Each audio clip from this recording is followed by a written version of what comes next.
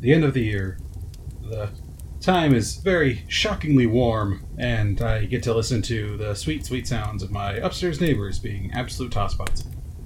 That's the truest gift of all. It's the gift of friendship and camaraderie with your fellow man. Yeah, I wanna fucking lose my mind. So, to that end, for this little end of the year chat, I apologize if there's background noise. I've done my best to reduce it, but there's only so much. Yeah, not great. From what I've heard. Yeah. Until then, enjoy the sounds of what I believe to be the background music of some sort of JRPG or something. I don't know. Whatever it is, it's repetitive and bassy. Oh, maybe they're just playing whatever the newest RPG game is. Which I don't really know because I'm not in that. I'm not in that. I'm in that sphere. I just know that I've heard enough music from it, some Persona bullshit or whatever that stuff is. It's Final Fantasy 14. Final Fantasy. Fuck yourselves, people! Get a job. Well, they definitely do, which is they're also assholes. Okay. Professional. Yeah. But my bullshit aside, welcome to the end of the year chat for the good old 2021. It sure as shit could have been worse than last year, but it was still pretty weird, wouldn't you say? Yeah. I mean, overall it was weird, but it was definitely. I've seen a lot of talk from people that have been saying it was just as bad as last year, but it didn't really feel like it. At least not to me. Don't get me wrong. There's plenty shitty about it, but last year blew. Yeah, this one, I'm sure a lot of bad stuff still did sort of happen, and I think a lot of people at this point are just kind of used to it, or that it's gotten so numbing that no one really cares anymore. So, gotta love the world.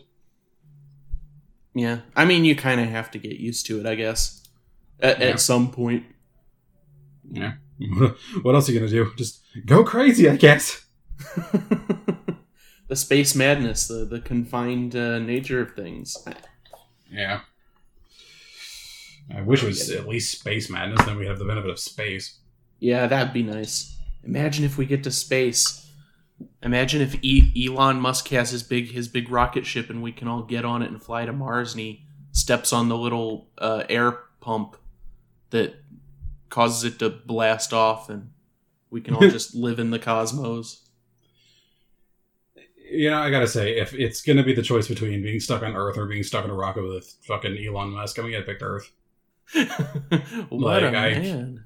I cannot think of a more hellish existence than a small, confined metal space with that man, whose name is literally Musk. Yeah. No, that would be horrible. Yeah. Oh, well. I mean, the year wasn't all that bad. There were some good things that happened. We got the Sonic 2 trailer. I'm excited. That's all I needed. I'm looking forward to that. It's a nice little benefit for coming forward in the new year, but I'm sure we'll get to more titles like that. I'm trying to think what other shit really was a highlight of this year, which I don't. It's sad to say that I don't really have any one particular thing. Life's moved pretty quick, it feels like at times, but also unbearingly slow. Didn't make any huge changes. Not really. I moved to a different apartment, but it's still in the same city. Mm-hmm. And that was clearly a mistake. I mean, yeah, true. But I don't blame that on this apartment. I just blame it on those people. But hopefully that'll be addressed in its own way, one way or another. I'm kind of in a bit of a holding pattern for the next couple of months. Depending on I'm probably going to be. Current plan is I'm going to be moving in with my girlfriend here in a few months. But that would require moving out of state.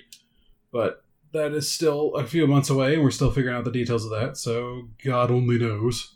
Mm-hmm. You know around when that might be? It should be end of April, beginning of May. through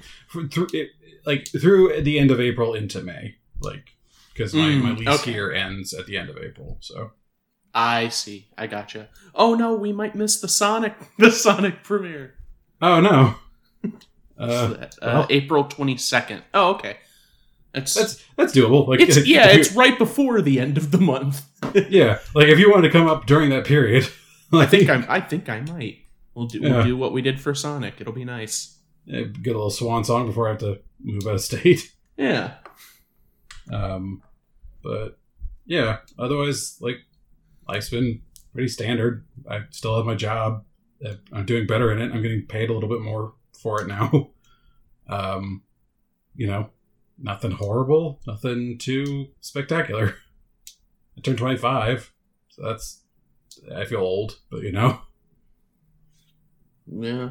I guess that's true. The main upside is just the fact that it's not 2020, because honestly, nothing really happened with me either. The highlight of 2020 for me was getting this condo that I lived in, getting that at the end of the year. But that was the big change, and now I'm here. Nothing has really changed this year. I'm getting more responsibilities at work. Still waiting to get pay increase to reflect that.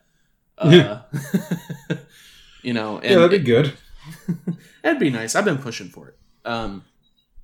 But yeah, nothing has really interrupted the status quo for me. I just live. That's the most anyone can really ask of you. Quite honestly, the literal bare minimum is to be alive. Yeah. And even then, sometimes I'm like, what if it just stopped? Yeah. That's not a suicide thing. That's what if literally just blink and, we're done. I'm not worrying about these things anymore. Yeah. That's why I got the depression. I guess that is a highlight of this year. I'm going to therapy now, finally. That's good. Yeah. So that's something. It's sad when that's a highlight. But otherwise, yeah, no, it sounds pretty standard overall. I can't even say I watched a ton of stuff outside of the show this year. I'm honestly just trying to remember what the fuck I did this year. Yeah. No, I recall just thinking back on previous episodes. I didn't watch much this year. I didn't do much this year. Mm-hmm. Damn, Stu. At that work. Yeah. I mean, life as it goes. I guess I will say that's probably about as good a time as any to break into some of the general questions we tend to answer. Oh, yes. I think we'll go and get the easy one out of the way. Worst one that we did this year was Easy Rider 2. Yeah, I was debating. I was like, should we even count that as a movie? I guess it is. I will say we can do other ones along with that, but that's just this is our Departed of the year, which is objectively it's just bad on every level. Yeah. No, I wasn't. I wasn't big on that. Yeah, so long as that's just pretty much said right up front. But, I'm going back through these, and honestly, at least for my money, a lot of the ones we covered this year are either great to they range from great to meh. Not a lot of things that I actively disliked, which is surprising me. Yeah, I think 0 Hour was pretty dull. I'm gonna be real; it was pretty dry. But then again, it was comparing that to the comedy version of it, so that's always going to be a losing fight. 0 Hour was dull. Yeah. The Color of Money was kitschy, but I didn't really vibe with it.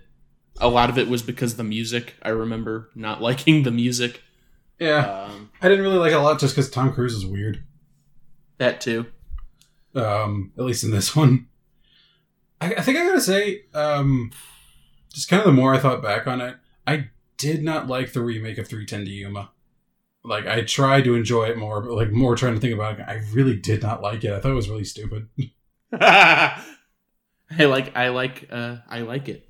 The stupid. It was stupid. Yeah, I think maybe I'm just too picky about Western movies at this point, but yeah, no, I just remember at the end of it, I was like, kind of thank God, but also like, what the fuck happened? No, I mean, screw it. I say go for it. You think it's stupid, then it's stupid. This poor guy just being soundly bled to death over the course of this film, and then just getting shot, and then this meant to be a redemptive thing. It's like, no, he was a pathetic man living a pathetic life, and everyone knew he was pathetic. Oh, when next will we discuss a film that is as hated as The Departed? Maybe 3:10 to Yuma? I don't know. Maybe 3:10 to Yuma? I mean, like, it was still better than The Departed by a fucking mile. Oh my god. There was an interview that I listened to recently with Colin Quinn, actor, personality Colin Quinn. And I remember thinking, I was like, Stewart might have a lot in common with this man. He was just going through, like, Scorsese's backlog of movies in discussion. And he like, I don't even remember. There were, like, 2 films that he mentioned that he liked. I know one of them was King of Comedy, which I know we've talked about before. Yeah. But most of the others, especially The Departed, he just loathes. He said he didn't like Gangs of New York either, which I know you're a fan of, but I was like, he's a big New York guy and he likes a lot of these types of movies, but apparently he just is not fond of Martin Scorsese's work. I will say, like, I respect Martin Scorsese, and I feel like I like more of his films than I've disliked. I will at least say that. I just hate The Departed.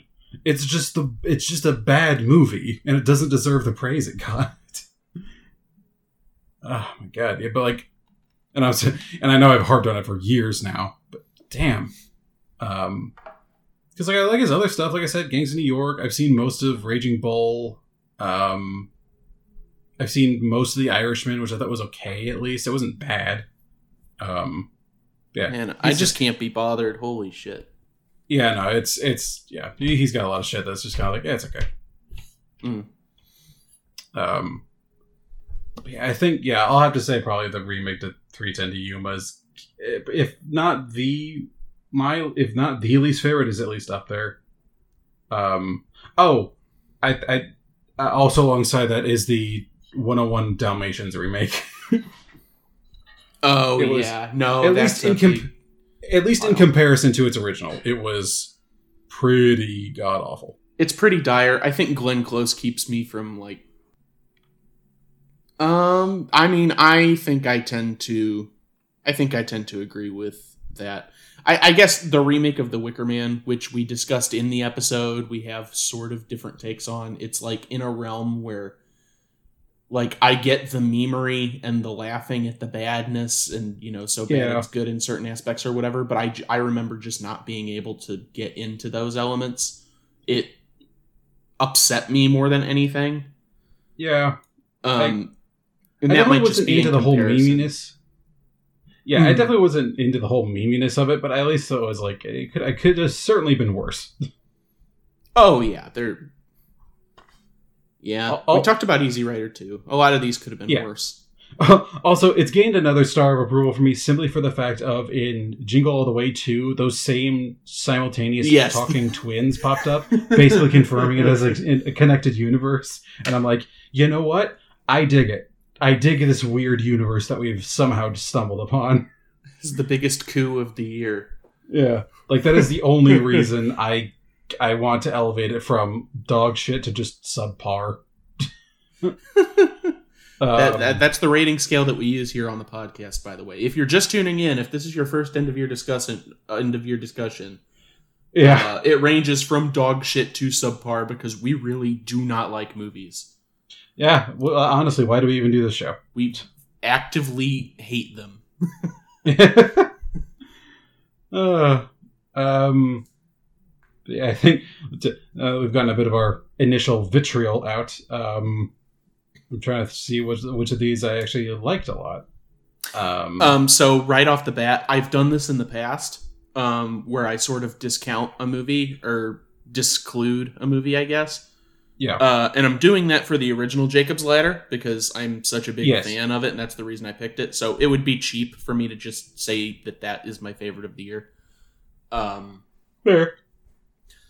But, outside of that, like I said earlier, a lot of what we watched, like, I actually really liked. I think because I have my all the trophies letterboxed pulled up, where I ranked these, and it looks like Jacob's Ladder, which I obviously had as 5 stars.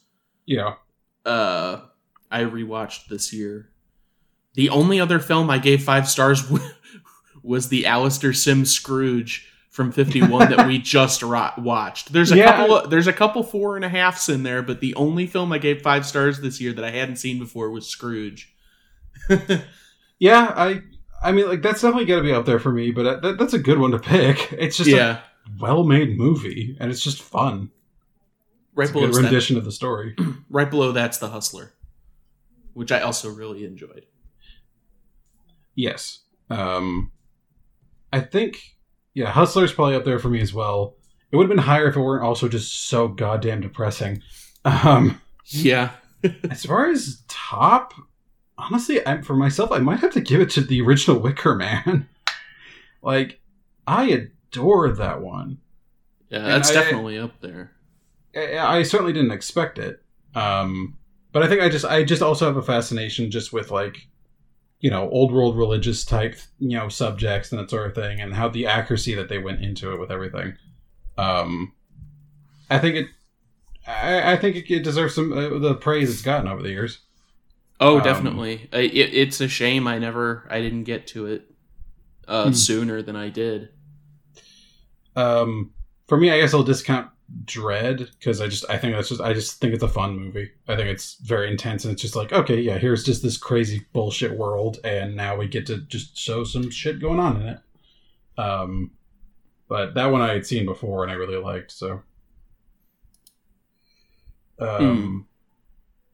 yeah, otherwise going through these, I forgot we did Freaky Friday. That was early on. Yeah. Which, like, I kind of give or take that one. It was like whatever family thing, which we've talked about in the past. It's like, I mean, it's kind of bland, especially a lot of those live action Disney films from the late 60s into the 70s that I can't get behind them. As much as I say I love 70s movies, those Disney family ones are so dry a lot of times, and they have this weird stale feeling about them. Yeah. It's just like there's only so much you can kind of do with them at a certain point. Now I'm just like, of course, and we also tend to have the subject of, like, the category of things we were most surprised by. I was surprised by a lot of shit this year. I'm glad I have this list pulled up because I gotta go through it. Honestly, like, the one I want to say is The Postman Always Rings Twice from 46. Because that was such a big coup. I was not expecting. And plus it being, a listener suggested one, shout out to, oh fuck, I can't remember his name now. Ian Matthew. What's that? Ian Matthew? Ian Matthew, yes. Yeah, shout out to him again. That might not be the Twitter handle anymore. I don't recall. Yeah, fair. But, shout out to that guy for, like, recommending this one, because holy shit. No, that was quite good. Yeah, I did not expect that at all. Like, A, that kind of quality, B, just, like, anything to that caliber at all when hearing about it. I still kind of flop back and forth, like, I think we both ultimately agree that the original was the better one, but I still did like the 81 version. Just because, like, I think they did the female lead a lot better. She just kind of seemed like an asshole in the first one, but the second one she just seems straight up insane. I'm like, oh, that's scary, and I love it. That's got to be the biggest surprise, though. I want to say that, but And you know what? I will say that just generally speaking among all the movies that we've watched, but on a more personal level, and we discussed that a lot in that particular episode, I was surprised by Charlie and the Chocolate Factory, because already I went into that episode with a chip on my shoulder about the original, because as stated there, I think everything prior to entering the Chocolate Factory is so much more enjoyable than actually being in it. And so a lot of that movie I can't get behind, and I don't really like it. But I remember hating Charlie and the Chocolate Factory so much more than I did on the rewatch, to the point where I said that I preferred it at the end of the episode. So yeah, that was surprising. Yeah. I think I still said the original was better. You did, which is fine. Yeah. We disagreed. Oh no. I mean, yeah. I think I just don't like Johnny Depp all that much. There's plenty of reasons. Yeah. Not to. One I feel like deserves at least to be mentioned was Whatever Happened to Baby Jane, just because that was a trip. Oh, yeah. I guess I was kind of surprised by the TV remake, because I had seen the original a couple of times, and I knew how much I liked it. The remake with the Redgrave sisters, Lynn and Vanessa Redgrave, that version had a lot of problems, and I much prefer Joan Crawford and Bette Davis's rivalry seeping into the picture. That makes for a much more interesting dynamic than I found with the sisters. But overall, it was a lot better than I thought it would be. Yeah, it's hard to beat real world drama like the original did. Yeah, like actual people hating and torturing each other. Yeah. God, early Hollywood was fucking whack. Yeah, now we got all these rules and limitations and shit. Yeah, how dare they? With these working unions, and well, I mean, they're still like sex rings and shit and like super illegal stuff. Like look to your news for that one even just today. I won't reference specifically, but yeah. Yeah. God, why do we watch movies at this point? Honestly, I do it to escape, I guess. Yeah, ironically, to escape this shit. It's self-sustaining. Ugh. I think I will say for this one though, because a lot of things have surprised me. I didn't know what to expect from Easy Rider, but I did enjoy that a lot more than I expected. Even just on its own, not just as a comparison to the true train wreck that was. Yeah, and even how trite you thought some of the messages were, which isn't admittedly, it's of its time, so that's understandable. Yeah, but I will also add, I will say, I cannot continue on with the surprise, category without bringing up Jingle All the Way too, because like, no, it's fine. I don't know at this point if that was just like a genuine revelation on my part of like, I didn't hate this and therefore I like it, or if I've just been in a bad place.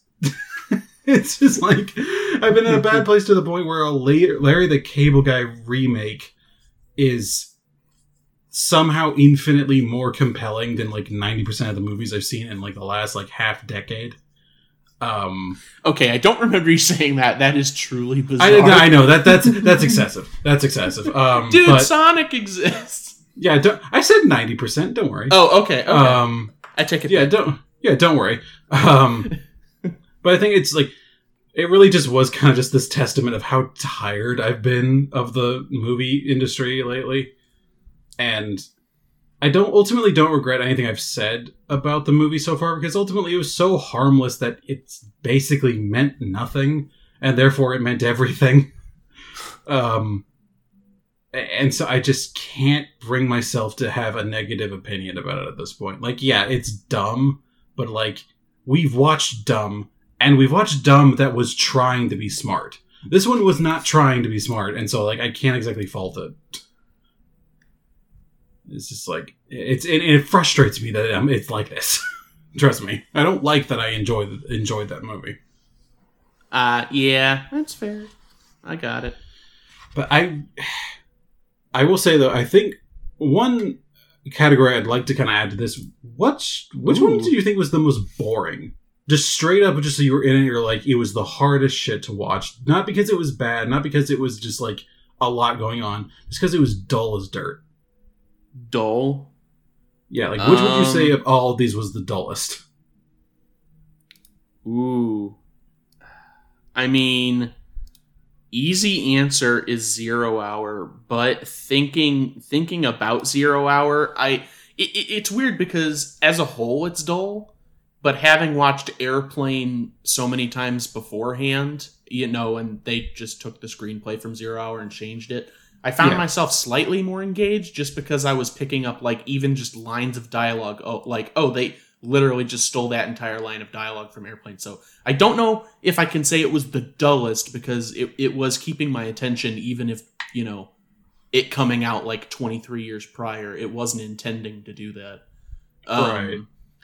So honestly, thinking about all of these, it directly goes against your opinion, obviously, which we discussed in that episode, but just the remake, the 2012 Dread, I just could not get into, and we talked about it at length episode. I think it was because there was too much going on, so I couldn't focus on anything, and it just, I don't know. I didn't care for it that much. I didn't hate it, but it did not keep my attention. Yeah, I think I'm realizing now that dumb action flicks or just like uncomplicated action flicks are to me as like B movie horror is to you. Fair. It's I know there's nothing to it, and like it deserves no real praise for it, but like I don't expect anything from it, and if it does it at least like on a technical level pretty decently, I tend to love it. I think that's the case for this one. Yeah, I got that. Well, what about you, though? I know you also mentioned 0 Hour specifically as being dull earlier. Yeah. When talking about the worst of the year. I think that was kind of, and I'm kind of in the same boat as you, is that like, I feel, it feels like an injustice to say it was the dullest, because I did get through it. Like, that was fine. But I honestly don't know. I think I know the category. I created it, but like it's less that, and it's more me picking between options, because I think it's kind of between obviously Easy Rider 2, but like again that's a cop out. I liked The Hustler, but God, it was dull at times. Like it was hard to get through it at times. That and probably the Whatever Happened to Baby Jane sequel was just like TV remake. Yeah, like I don't know what it is. Maybe it's just like TV remakes in general, but they just can get so fucking slow feeling. And yeah, I just couldn't consistently watch it. Like I had to watch it over the course of like an entire fucking day. It feels like. Oh, good lord. It had to either be that or I just saw it. What was it? Fuck. Weirdly, I honestly was really bored with. Ironically, I was really bored with the original Judge Dredd. It's like, I'm really thinking back on that one. I was like, I mean, like, this is kind of it's the dumb action flick thing, but it's like, it's doing that kind of that general era of like RoboCop and everything, or like Total Recall, that general era of action flicks where it feels like they're trying to say a message, but whereas those other movies tend to actually send a pretty distinct message, this one kind of didn't say anything at all. It just kind of had Arnold Schwarzenegger being hammier than usual alongside Rob Schneider, which is just like, gives a fuck. And like, and it might also just be because I'm biased because I do like the new one more, because I think it's just like it actually has a very visceral feel for the universe that is being created there, and so I have a lot of respect for it on that front. But the original was just not interesting to watch at all. Yeah. I think I gotta give it to that one, weirdly enough. That's fair. Like every time that's I guess the biggest damning reason for it is because like I thought back on it, it's like, God, what happened in that movie? And that's like, that's how I know what the most boring one was. Yeah, I couldn't do it. Like, and there are just so many scenes that were just so, they're like stupid action scenes, they're stupid action movie scenes, but there's so many scenes and I was just like, why the fuck would you do that?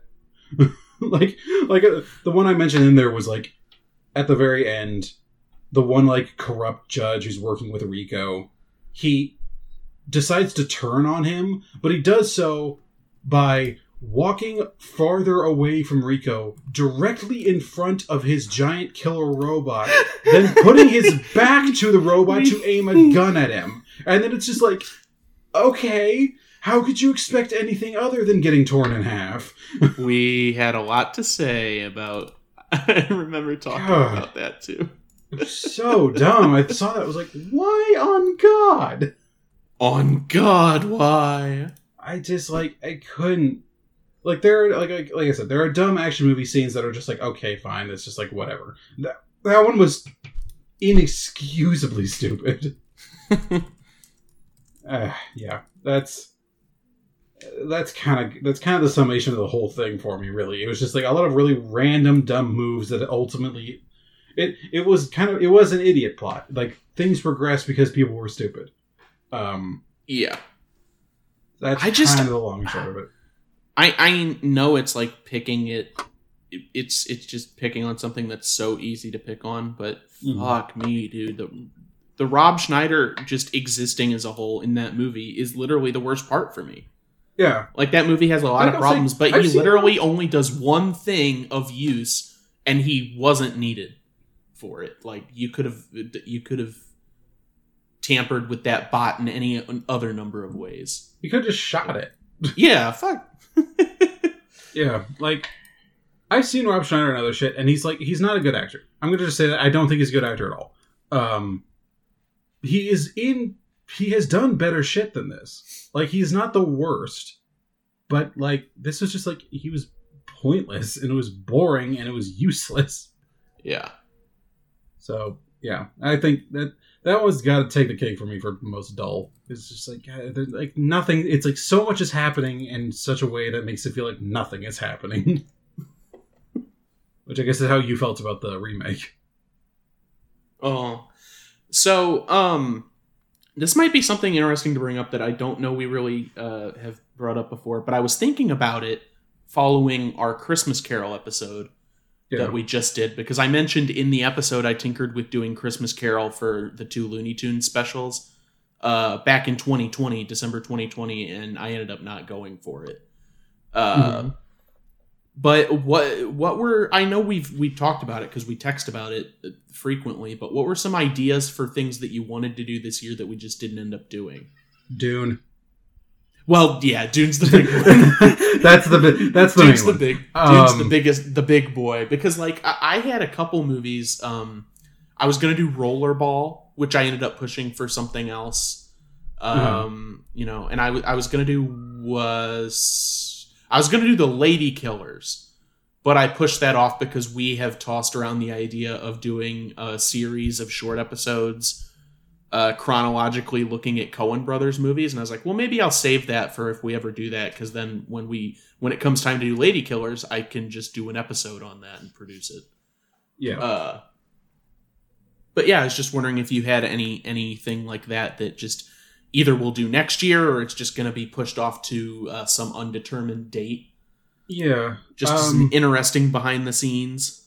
I will say, like, one that I brought up that we kind of had slated for next year, but I ended up kind of pulling the plug on just because I kind of looked up more about the movies and they just kind of just looked, on both cases, both dull and not great. And so I was like, I don't want to have to do another one of those, honestly. But it was the movie Ned Kelly, which is it's a biopic of an actual historical figure, from Australia in the, I think, late 1800s, early 1900s. It's just like, it looked like an Irish Australian outlaw, and I love the story of it just because I think it's an incredible story of the whole situation. It's like, it's the rare case of an Australian Western, which I'm surprised there aren't more of. But it's just like when I looked up at kind of the original ones, the original like 1970 version was really weird. Like think like kind of like original Mad Max kind of weird, because Australian cinema is very kind of like, it's not quite absurdist feeling, but like it's a lot of like it's kind of the way they shoot it and everything. It feels like everyone's just kind of high on peyote, and so it's just like it just was a very weird little thing to watch, because I'd started watching a few scenes of it and I was like, this just doesn't feel that entertaining at the end of the day. And then the remake of it was just like it had, I think it was Heath Ledger, God rest, Heath Ledger playing the main character, and it just like it didn't really seem to fit super well. Also Orlando Bloom was in it as a character, and I was like, what the fuck? But otherwise ultimately they both all seem kind of, also fucking Jeffrey Rush, the guy who played Barbosa in the Pirates of the Caribbean movies, he's also in it. He's a police captain. So little Pirates of the Caribbean get together there with the two of them. I think like it's a maybe for the future if like I really just want to do another Western or something, but it's otherwise I saw the clips of both of them. It just kind of just didn't grip me, honestly. It's just like it was gonna be another one of those where it's just kind of like it's gonna be basically like pulling hairs trying to find an ultimate opinion, because we probably would have just been bored off our tits. Yeah, possibly. Did you have any for this year? I'm wondering. For this year, I don't think so. Like I ultimately, a lot of the ones I came up with, I was always pretty confident about. I'm trying to think if there's any in particular I regretted. God, I don't know. I don't think there's any that I particularly regret. I'm sure Easy Rider is your choice if you had to pick one. Yeah. I didn't know. I mean, I kind of knew it would be bad. It's just, I thought it would be shot in a funny way. Like, I thought it would look like an ABC Family movie or something, but I should have remembered this was literally just produced by some Ohio lawyer. Like, sure, there's money behind it. You can kind of tell that because it looks better than like a student film or like a YouTube film. Does that mean it's as good just because the quality is slightly better? No, of course not. But yeah. I don't know. It literally looked like a porn in a lot of scenes. Yeah, like that's kind of the ultimate thing. It really does just straight up look like a pornographic film. And just like how divorced it is from the original movie, it's just like it's so shockingly weirdly bad. Like we've had bad ones, even with fucking The Departed. It's at least like effort was put towards it, and there was a certain amount of craftsmanship that went into it, and I can't deny it that. But God, this one just like, I don't know why it had to happen. Like, I don't know at what point when people are making that they ever, at any point, decided, let's keep going. It's like, no. Why would you do that? It's just a lunatic. It was one lunatic who was able to buy the rights to the movie. That's it. It's so shockingly strange. I think the only one so that we don't have to, continue to shoot the fish in this barrel. I think the only one I would come close to saying I regretted necessarily would actually have been 101 Dalmatians, simply because going into that, I knew that wasn't going to be a contest. Like, come on, it's 101 Dalmatians. I know we every year we tend to do a Disney remake, and at least when we did Beauty and the Beast, it was at least kind of like pretty even-handed. Wait, we did Beauty and the Beast, right? Yeah, we did that our second year, I think, in February. Okay, cool. Yes, after the Muppets, I think. No, for a split second there, I was like, I was checking my memory. It's like, wait, have we done that one? Because I had seen both of those outside of the show originally. But yeah, I knew going into this one, I wasn't gonna think the remake was any better. Come on, I adore the original. I think it did a lot of interesting things with the story. I think it developed Cruella de Vil as a villain even better. So I think she was obviously the best part. But just the the fact that it's all fully just normal dogs, like not talking to everything, it's just like kind of takes away from any amount of dramaticism with them. It's like, what the fuck is going on? They really did screw the pooch on that one. No pun intended. Honestly, no pun intended. No, I wasn't even thinking. But I figured, don't worry. Yeah, that was just, I don't know what they were thinking there. Oh, well. Yeah. That's right. Never mind. I remembered we were going to do The Mummy this year, too. I don't remember why we didn't exactly. Oh. Yeah. Why did we do that one? I don't know. Maybe, was that one scheduled meant to be for like a Halloween one or something? It might have been a Halloween one that you had planned that got bumped for Phantom. Yeah, I think that must have been it. And like, honestly, we could do it at any time of the year. Honestly, oh yeah, we did Wicker Man halfway through the year. There's no law. True. I guess the argument can be made that Wicker Man original is just a thriller. But yeah. Oh well. But, Yeah. In any case, I think that's got to be the only one I regret. Because like, come on, like talk about fish in a barrel. Fair. You have any? Oh wait, I forgot. So I don't think we have anything else to say on the 2021 podcast as a whole. Mm-hmm. Do we? Not that I can think of. Okay. So the one thing I want to ask, and you can go back through, that's one of the reasons I have my Letterboxd list pulled up, is we usually talk about our favorite thing that we watched just over the course of the year that was unrelated to the podcast. Yeah. And just starting off, well, you know what? No, I'll let you go for some things on it, because I actually got to think about this. This one actually kind of came in as a surprise, because I haven't actually talked about it on the show yet of having seen it, because it happened in between recording sessions. Oh, damn. Yeah, I went home for Christmas, and I went with my dad to go see the King's Man, like the prequel for the Kingsman series. Yeah. I honestly loved that one. It was Really? stupid, obviously. Like, it takes heavy liberties when it comes to history, and it's kind of the whole point. And like, there's so many plot holes to it, but honestly, I truly don't give that much of a care, because I do think it's the best one out of the Kingsman series so far. The other two, the sequel especially, I like, were pretty hokey to the point of like the thing with spy movies is that if you're doing it in the modern age, you kind of have to have a certain level of like sleekness to it to be able to pull it off well, in my opinion. And it just doesn't really do that, at least for the sequel. The original one, it did. I think it pulled off pretty well, just because like it was able to hit that line with kind of campiness. But with the King's Man, having said it in World War I was probably the best option, because like it gives it that level of like technological, like lower technological level that kind of gives it this sort of almost kind of believability to a lot of the stuff that they do. And so it adds to a lot of the intensity. It's not just like, oh, everyone has like chips in their brains and there's this whole crazy thing where like everyone on Earth is going crazy. It's like, no, it's going with a very real subject of people going to war for stupid reasons. And this whole like crazy affair of the monarchs of Europe being literal cousins who are like literal childhood friends, just being dumbasses and shooting at each other.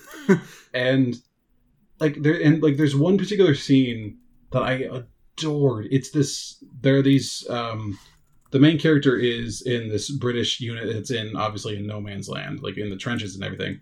And he has to go in nightfall with another another group of soldiers, and to go collect this, like, I think fallen document or something. I can't remember the exact details. Also, don't want to give spoilers. Fair enough. But and this isn't too spoilers because they do show it in the trailer as well. Because like every movie has like that big, like intense, like sort of semi one take looking fight. This one was, they end up encountering another group of Germans trying to do the exact same thing, but none of them can use their weapons because both sides of the trenches would just mark them out and shoot at them. And so they all have to bring out like knives and axes and bats and have this like silent fight in the middle of no man's land. And it is one of the most intense fucking fight scenes I've ever seen. It's so good. And it's just like, it's like the whole thing, like all of them are in agreement, like, yeah, we can't be firing weapons, so we're gonna beat each other the fuck to death, like right in each other's faces. It's so intense.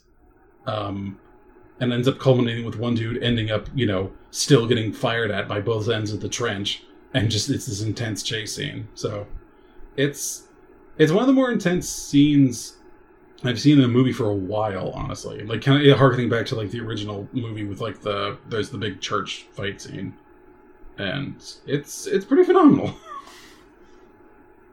It's still, like I said, like me being the history nut that I am, it's hokey as all get the fuck out when it comes to certain bits and pieces. It's meant to be like World War I, and by extension World War II, are basically all orchestrated by like one angry Scottish guy. It's pretty absurd, but it does it in such an intensity and everything that it's actually like, okay, this guy's an actual threat. It's like, yeah, fuck. And yeah, like overall, like a lot of it's predictable, but it was good. I loved it a lot. Wow, I wonder if I shouldn't give it a chance then. I know that the two of us have made fun of it quite a lot before it came out. I remember going over the films coming out last year, in the last end of year episode, and we were both rolling our eyes at it because, like, I thought the first one was okay, and then the second one was just like, why the fuck did I watch that? So I was like, the well is sort of dry on this, and I was not really looking forward to it. I was hopeful going into this one because I had the same thought of it when I first saw the trailer of like, you know what, this could go well. With having the separation for time periods, like, because it benefited from a lot of like more practical effects, with it being like just like, okay, we're just having people in a fucking trench shooting at each other with mud flying around. It's hard to fuck that up. Do something simple but do it well, and I think that's exactly what they did. Okay. Wow, damn. Yeah, fair. Is that it for... Well, I take it that would be the best of the year for you. No Harder They Fall. I'm going back through, like... Harder They Fall is pretty all over the place. I'm just trying to look at other... I remember you saying shit that came out this year, honestly. Not a whole lot else that I even watched this year, to be honest. I watched a lot of like TV shows and everything that are just kind of like back and forth. But yeah, no. Otherwise, I can't really see anything in particular. I think. Okay. If I had to pick a worse one, it's probably Free Guy.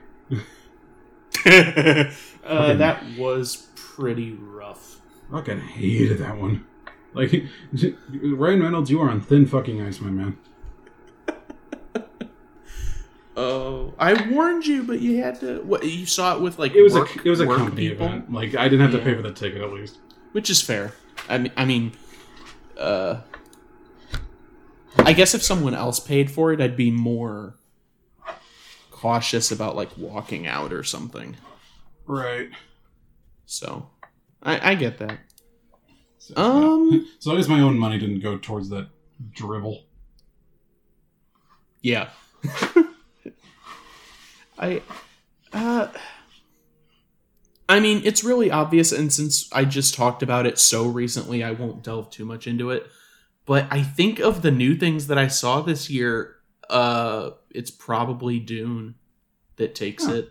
It probably is. I really liked it. I know it's still like middle of the road for a lot of people. A lot of people think it takes too long to set up.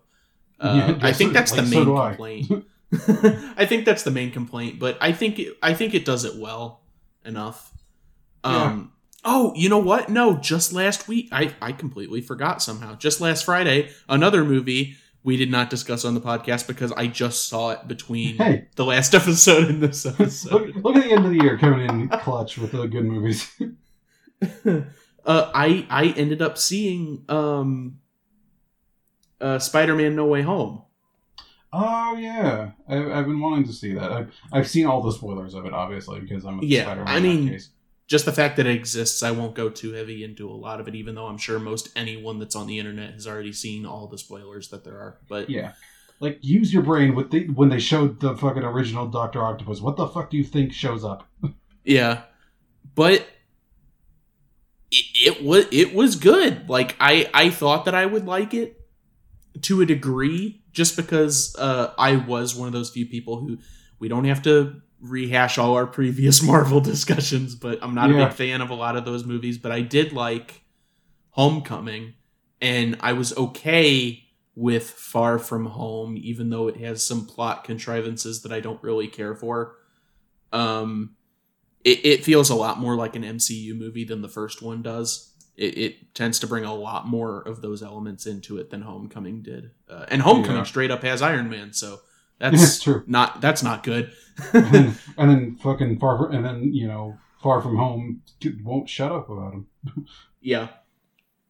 But damn if...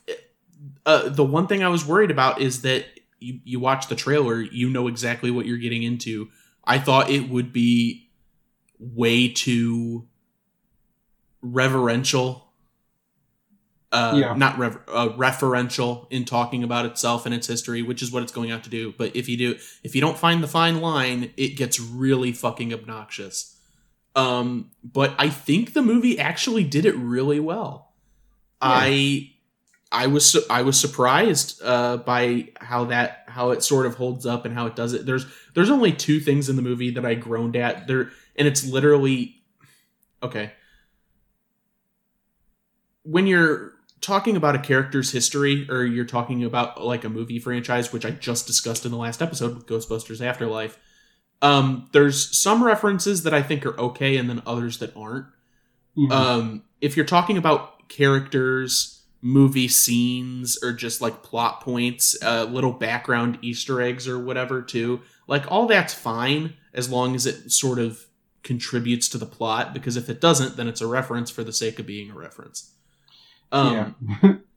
Probably the one biggest sin that I can't stand in these types of movies is just referencing past dialogue, because then when I say that, it sounds stupid, because it's like you can reference past dialogue to tie up a plot thread or to sort of do a full circle in the movie itself with thematic themes, for lack of a better word, all that. But No Way Home does it twice for the sake of appealing to meme culture, and that really frustrates me.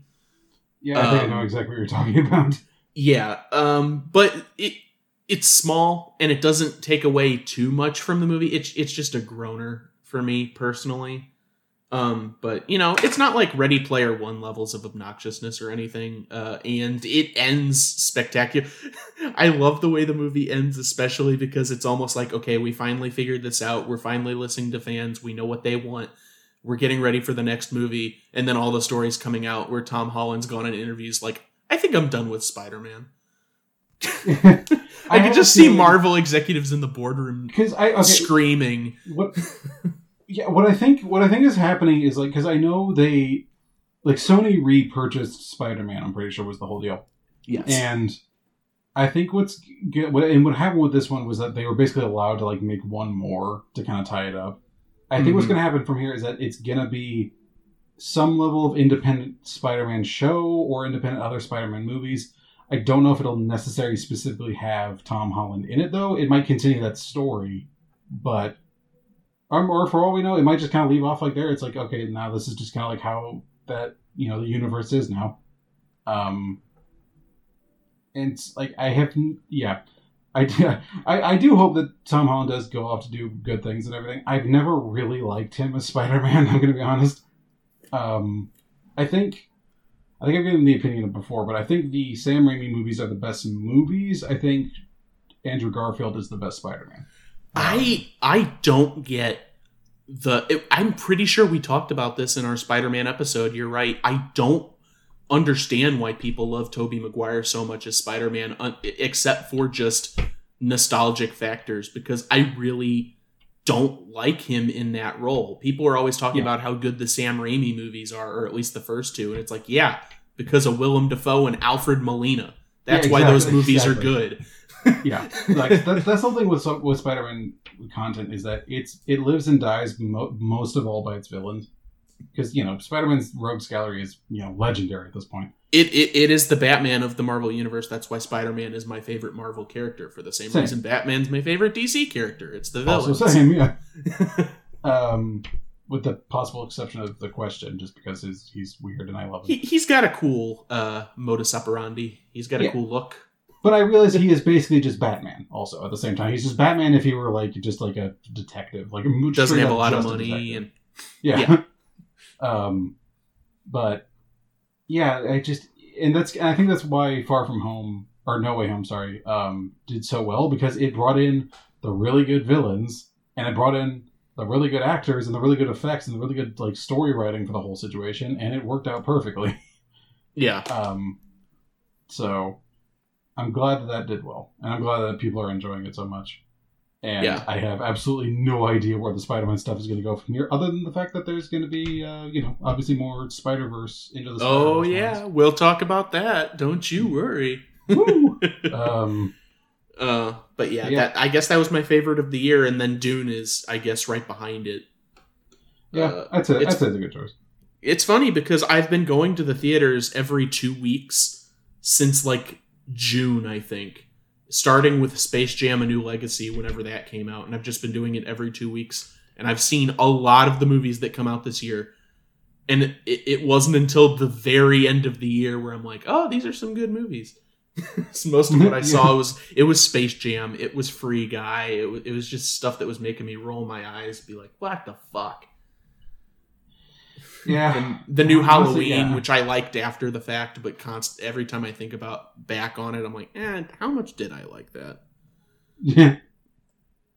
Yeah. I'm still trying to even think about what all I watched this year, and it was not a lot. I feel like I watched a TV show at some point, but I can't tell you, like I started watching Star Trek Next Generation, but I kind of fell off that just because, like, I don't know, I just can't do shows that long. Mm-hmm.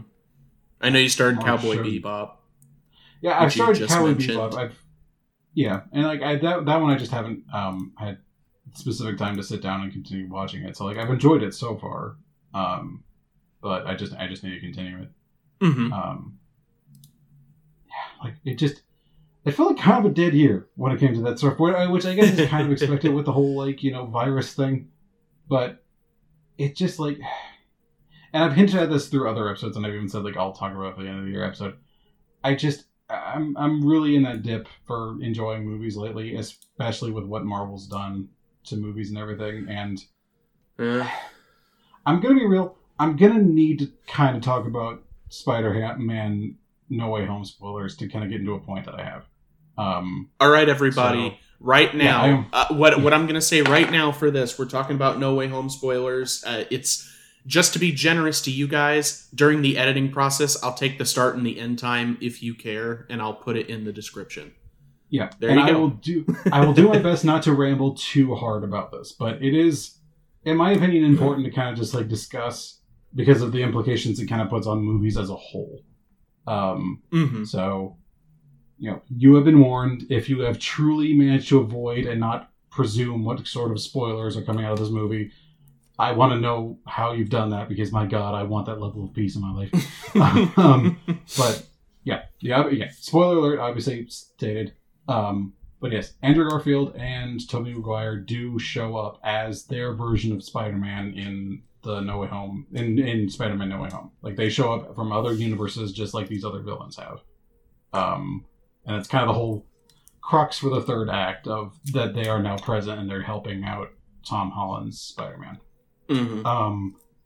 But the point I want to make to that end is that while this is super rad, and I'm so happy that they've done this ultimately, it worries me for what all Marvel can do with this, in the fact that I've lamented in the past before of like how movies can't really exist on their own anymore.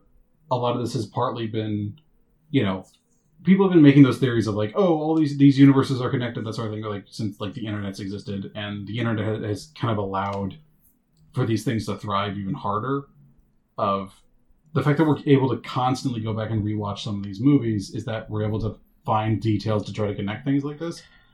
And with this firm connection of multiverse jump between, I am scared that this is basically the floodgate that there is no longer going to be standalone movies at all. Like, literally anything could be referencing anything at this point. And while there's a certain level of creative and kind of almost like philosophical coolness to that, of like, oh, you know, like now all movies can kind of exist on their own and kind of have their own thing, and there's a reason that certain things don't necessarily line up, even if it's the same characters, the same properties. With that comes the fact that, like, anyone could just start referencing anything at this point, and it could be completely valid, and I don't want to have to go back and watch other bullshit movies just to watch one fucking action flick.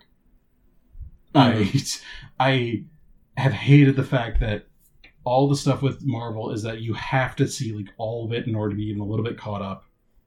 You have to do all this sort of stuff, and they're basically able to lay claim to whatever the hell they want at this point. And with this explicit knowledge, like, statement of, we can now connect these universes, we can now connect these films, where is the end to it in sight? Like, you could do Marvel with Pride and Prejudice, for fuck's sake. And there's been jokes made about that before. There's Pride and Prejudice and Zombies, which is a hilarious parody film. But I don't think this is going to be done with any kind of sense of care or anything. I'm genuinely just like, I just want movies to just kind of be on their own. I want to be able to just be like, okay, here's this one thing, and I don't have to worry about ever worrying about another movie connected to it ever again. And the fact that I can't promise that for literally any movie now sucks. Yeah, I don't, not to get too much into it, but I don't think it's really avoidable anymore.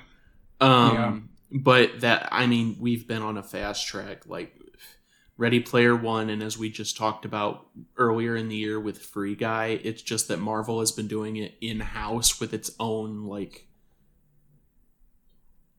things for so long now that it's able to turn that into a more viable market. It's like, we're not just referencing things, we're referencing our own things. You know, this isn't just like a Hawkeye poster in the background. This is, if you didn't just watch the new Hawkeye show, then you won't understand why Kingpin is doing this in this Apple Plus TV exclusive or whatever. Yeah. So, oh god, I just realized Marvel's becoming Kingdom Hearts. And that's kind of, yes. Okay, oh, I'm not against it anymore. I'm in. Oh no. God help us all. Yeah. The snake has eaten its own tail. The Ouroboros of Marvel is finally risen. Oh, It'll be in the next Thor movie. I'm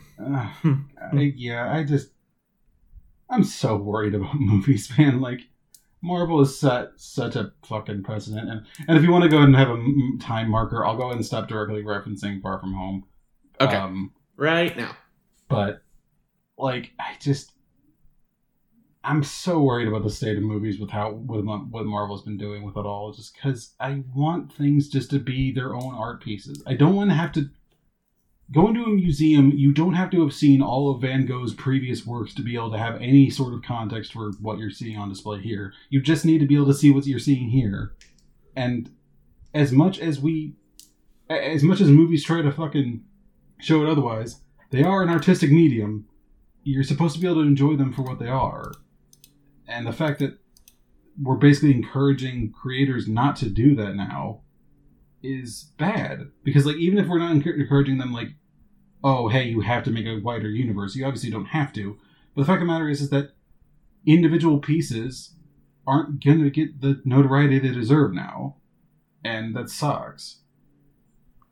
Yeah. And it's just, like, like so many of these small developers, and I talked about it in the Jingle All the Way episode, but it's like the one actor he's in Thor, actually. He's the Scandinavian professor guy. I can't remember the actor's name. I don't know who that is. Yeah, sorry. I'm sure, like, honestly, I'll try to look it up right now.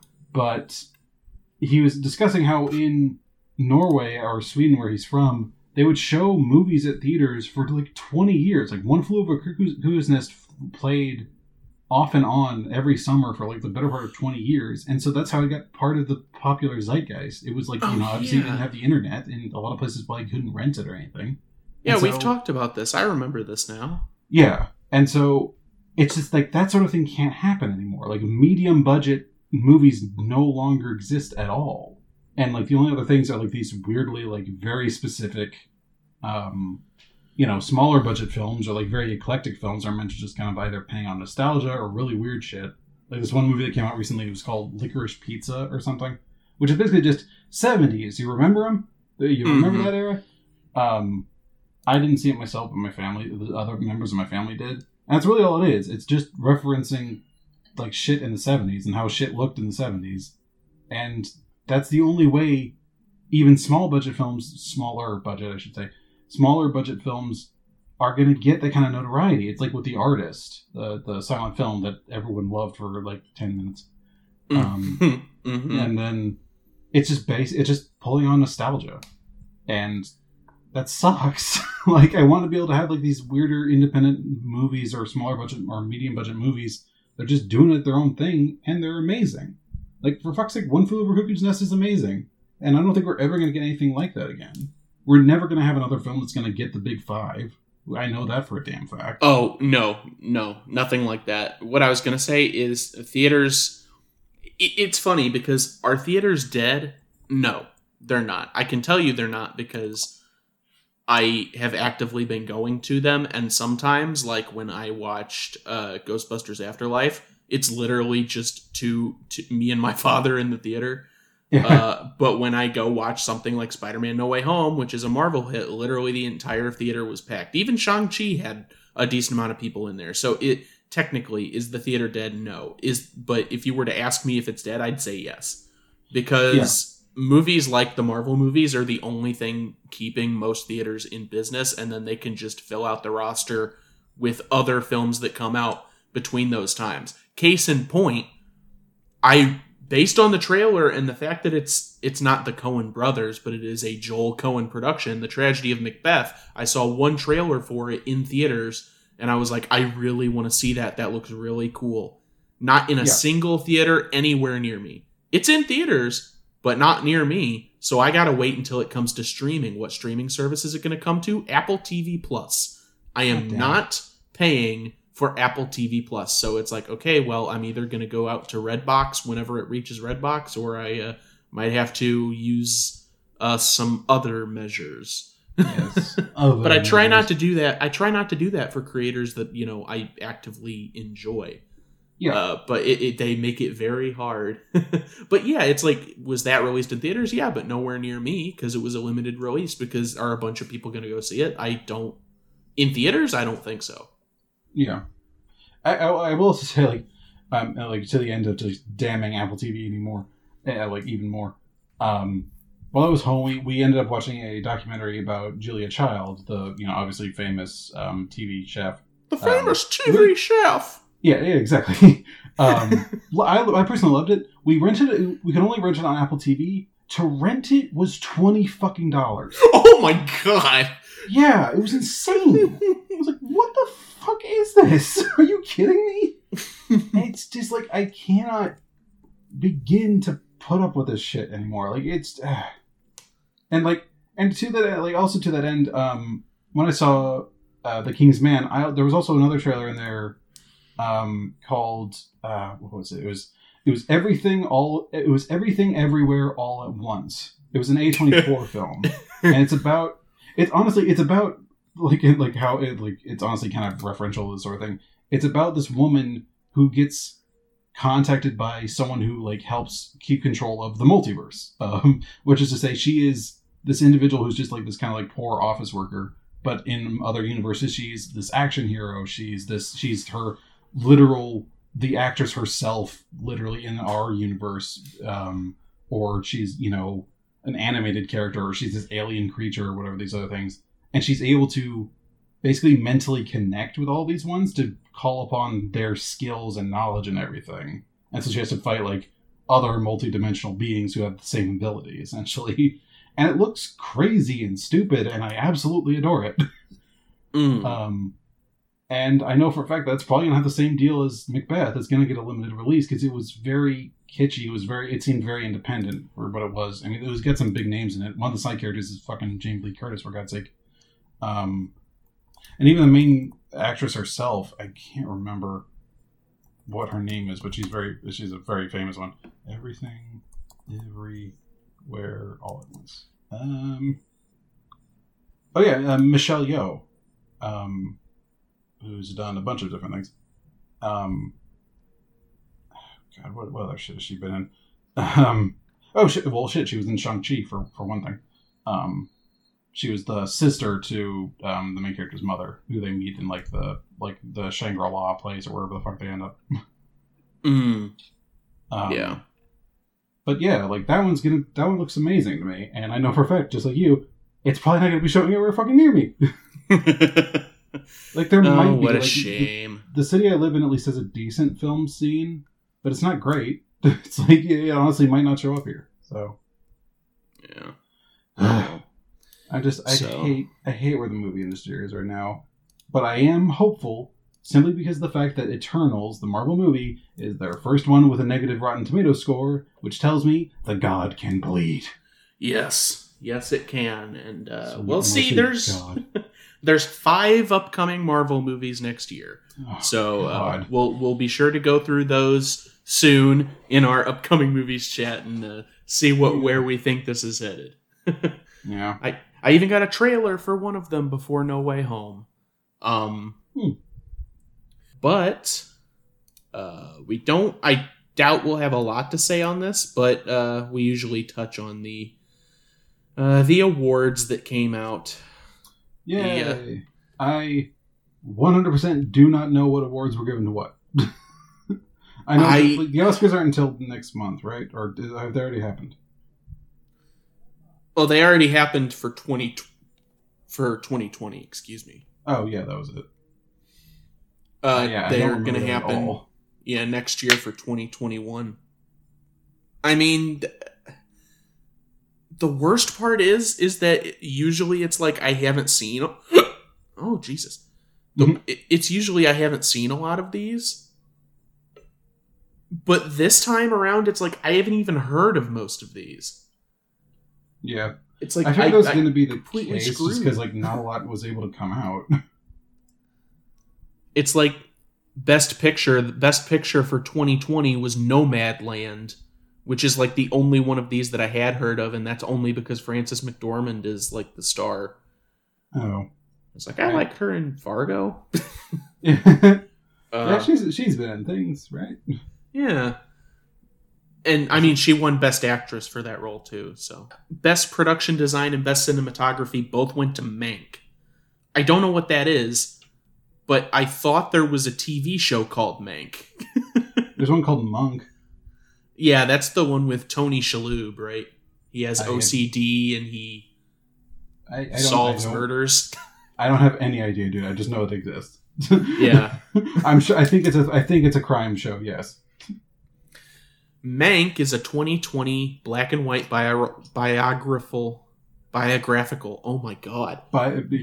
Biographical drama film about Herman Mankiewicz and his development of the Citizen Kane screenplay in 1941 or 1940.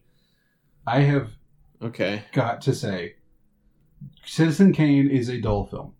It is. We've mentioned that too. We've mentioned this before. I'll just say that outright. It's a brilliant film ultimately, but by modern standards, it's dull as dirt. I cannot, in my entire brain, think of a more dull concept than the story of writing the screenplay for that movie. Like, I'm sure it was crazy, and I'm sure there was some stuff going on, but on the surface, it sounds duller than dirt. So I'm gonna pull this movie up actually because I gotta know who plays Orson Welles. Tom Burke. Who the fuck is Tom Burke? English actor Tom Burke, born in 1981. Okay. Now I gotta look Tom Burke up. Great. It's just an English actor. He's in like War and Peace and like I've heard of none of these things. Strike, the BBC series The Musketeers. What the flying hell? Donkey Punch. Of course, he was in Donkey Punch. Oh, what is Donkey Punch? I can't forget about Donkey Punch.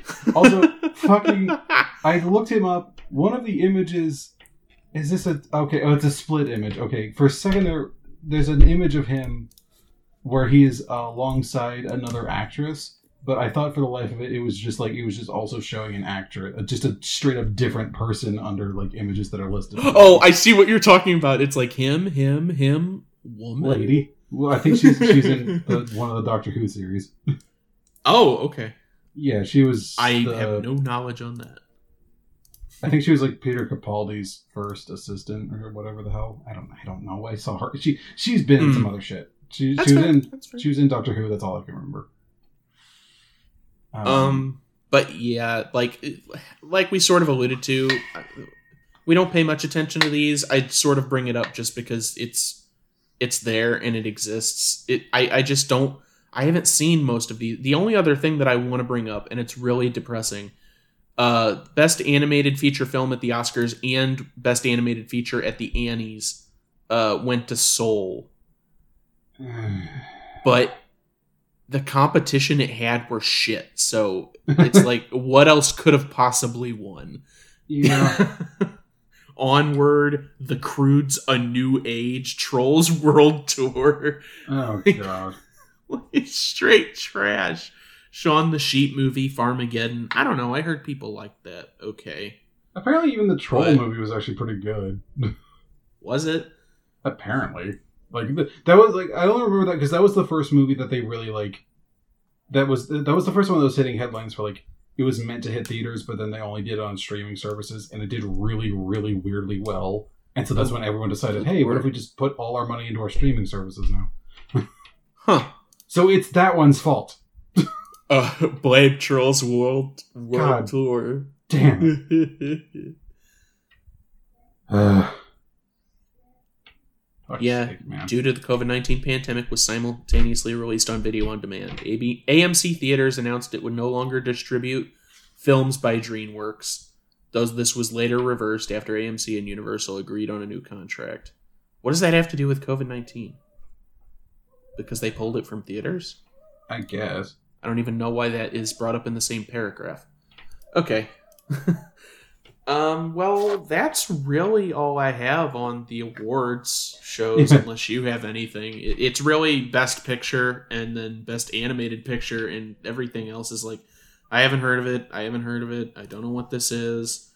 Sound of Metal sounds interesting. A drummer that loses his hearing. I was like, I don't know. Maybe I'll look at that, but I don't know. Had I heard about it beforehand? No. It's just yet another damnation of just like how I feel about those kinds of movies. Like, or like those kinds of award shows of just like, I truly don't care anymore. Like, yeah. It just feels so pointless. It's the pat on the back show. Yeah. Pretty much. It's how hard can Hollywood suck itself off.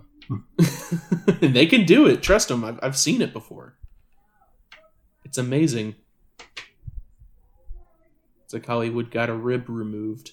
Just broke its back about 8 different times. Oh. Well, if we have nothing else to say on that, we will move to the I'd say the meat of the show, I think, of the end of year shows.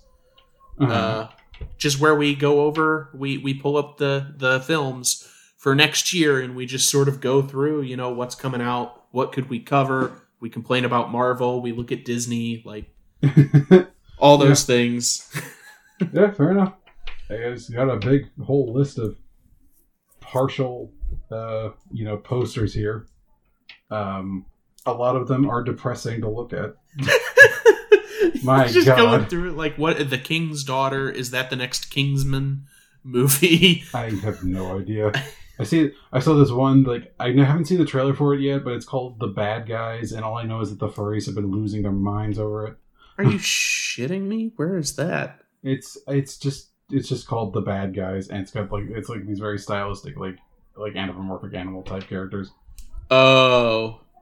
Okay. Notice it's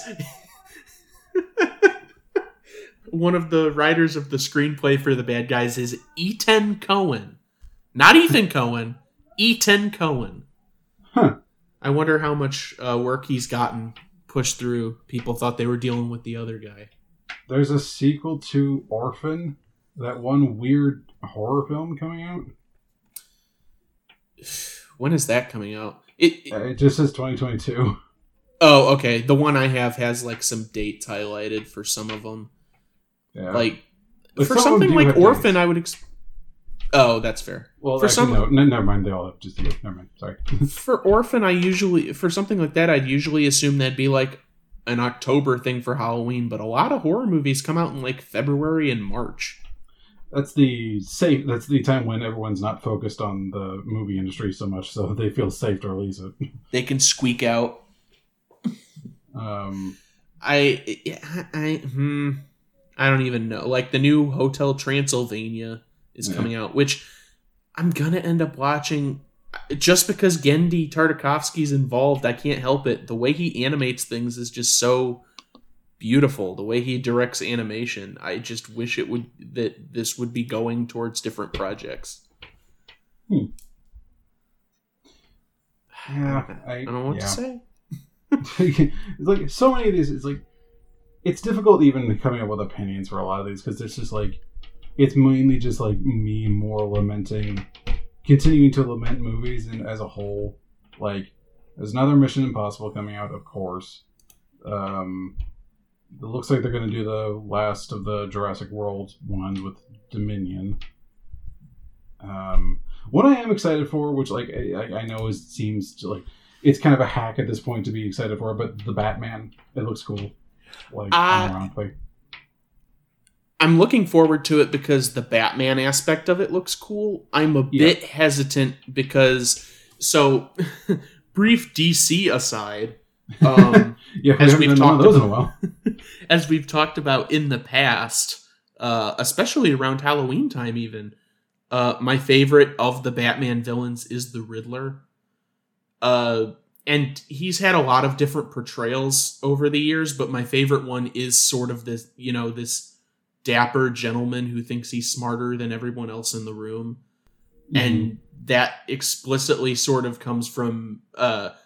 I'm not saying it originated there, but from my watching of Batman the Animated Series growing up, where he only has like 3 episodes and then shows up a couple other times in the background because his episodes were so hard to write for, apparently.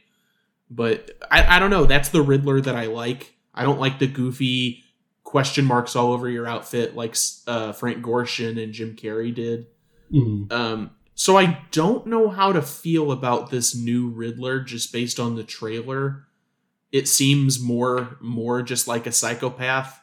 But I will reserve judgments until maybe trailer 2 or at least till seeing it. Because everything else about it looks pretty neat. I know a new trailer has come out very recently that does delve a little bit more into him. Which honestly, if you wanted to fucking pause recording and go watch that, just to get another opinion, because like it does definitely kind of bring a more aspect of like he definitely acts like the smartest guy in the room, and in this case, he might genuinely be the smartest guy in the room, and so like it kind of adds that element of like, oh, he might actually be a genuine threat. But like it does it in the most like. This isn't a spoiler because it's literally in the trailer. He knows his secret identity, which like we gotta find another like cool secret for Batman at this point because like my god, that is kind of tired.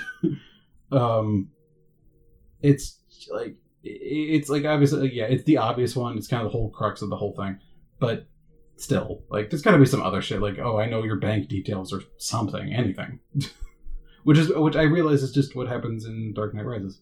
So he just bankrupts Bruce Wayne. So I guess they have done that. So shame on me. But still, in this one's case, like it definitely seems like he does have that element of like I am the smartest guy in the room. He's definitely not the like dapper gentleman type. He's just kind of more like mind hunter kind of style, like serial killer bullshit. Which I think while it might be a little tired feeling, I think that actor in particular is going to do it really well, just because that actor is weird and creepy as fuck.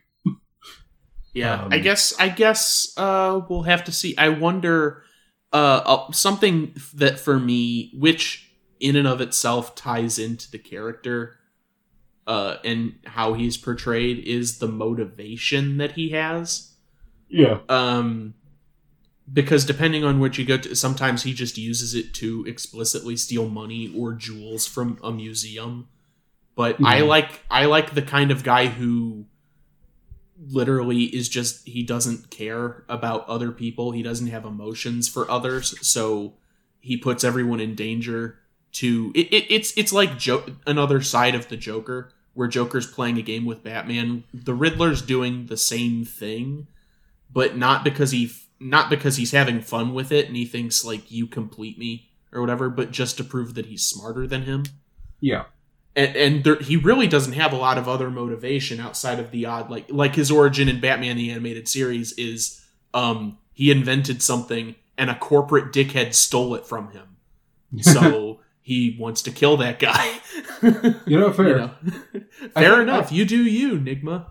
I imagine it might be something to that end in this one as well, but it definitely seems like he's trying to portray himself more as like this kind of, anti-establishment, like borderline anarchist type, where he's like revealing a bunch of like this like corruption in the city and that sort of thing. But I imagine there's a very selfish goal in the end of it. Otherwise, you can't make your villain, too relatable. Otherwise, whoa, what if people start asking questions?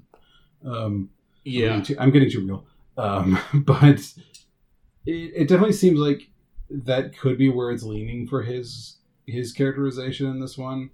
I will say they have at least had a certain amount of restraint when it comes to revealing stuff. Like, they still in the trailers have not directly shown the actor's face, even though we all know what the fucking actor is. Right.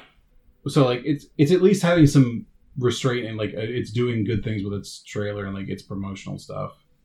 That makes me confident for it's going to be a pretty quality movie. So like we shall see where that goes. I am still hesitant to think about how what's his fuck, Robert Pattinson will be as Batman. I still think it's the best casting choice in the world, just because it's like, hey, vampire guy. I just think that's guy. I think that's hilarious as hell, and I think it's a very well done. It's a very good choice for it ultimately. But as far as how it'll actually work out, who can say? Yeah. No, I'm at least interested for that aspect. I will hold Riddler criticism until seeing the movie, I guess. I did just zip through the most recent trailer, and I mean, there's dialogue and stuff in there, but still not a lot of him, like you were just saying. So right, we'll see. We will see. Also, John Turturro's in it apparently. I love some John Turturro talking about a Coen Brothers staple. Yeah, he plays Carmine Falcone. So, like, one of the Falcone... Of course, like... Yeah, the Falcone family. You gotta have the Falcone family and and all the Batman stuff, so you have some, like, fodder. It's nice when they bring in some of the mob-style stuff like that, because a lot of times you get so lost in the supervillain aspect of it, you can forget. That's why, like... with Into the Spider-Verse, the main villain being Kingpin is I thought was so interesting, because obviously he holds a lot of power, but he's not like a costumed weirdo. I mean, they turned him into a weirdo by making him a giant brick with a tiny head in the middle of his body. Right. Which, in all fairness, in all the other portrayals of him, he's not that far off from that. No, he's close. He's close to a more realistic portrayal, I guess, of a giant sumo wrestler man. Yeah. He's still somehow like borderline bulletproof. They never really explain that part. They kind of get into it a little bit in the Daredevil series, mainly just for the fact of like he's just a tough kid, but mainly just because he kind of had it because his father was a piece of shit. That's about it. Otherwise, it's just like this motherfucker's just big somehow. It's like he's just kind of like that. The one thing everyone has been losing their minds over is, I haven't watched it, but apparently Kingpin is one of the heavy hitters, or like the villain in the Hawkeye series. So they're like, Kingpin is in the universe, and he is mostly known to be a Spider-Man villain. So they're like, oh, maybe he'll show up in the next Spider-Man thing. So I know that. I also know that they've explicitly brought back the guy who played Daredevil as well. Yeah. So like, I'm sure Daredevil is going to get kind of another thing. But I will say, someone made a joke about this, because I did see this, that they like, one of the scenes in Hawkeye is there's a scene where Kingpin is standing over a character who's like in a car or something, and they put the caption of you better be glad we're not on Netflix. The last guy who was in this position lost his head. Because like that's kind of how I'm feeling about the situation of Daredevil and the Punisher and everything. They were some violent fucking shows, and they can't do that anymore because it's explicitly part of Disney now. And that's sad. That sucks because I loved that about those shows. The fact that they were able to just go so absolutely buck wild violent. I was like, yeah, let's do it. It's like the exact opposite of what DC does with their stuff, where the TV shows are all weirdly twee and kind of uninteresting, and the movies are like super violent and over the top. Oh my god. That's not to say I liked the more recent DC movies, but they at least did something. Yeah. So we already kind of talked about it, but I had it open in another tab and I just happened to go over to it. Yeah. Hotel Transylvania 4 does not have Adam Sandler in it. Which I don't know how to feel about that. Surprises me. I had no idea. The guy in the trailer sounds just like him, but it's this guy Brian Hull. Huh. American voice actor, impressionist, and YouTuber. Okay. Oh no. Cool. I gotta tell you him right in now, the movie. I don't know if I've mentioned on the show before, but I'm sure I have at some point. If ever in my life I am ever like listed under the title of YouTuber, I want you to come find me and shoot me because I'm clearly being held hostage. Because you've been uploading videos I don't know about. Like, if all of a sudden it's just like, hey, if I ever willingly call myself a YouTuber, if ever it seems like I'm willingly calling myself a YouTuber, I am being held at gunpoint, and I request that I be shot and killed. Yeah, you're a pod person, right? I get it. Yeah.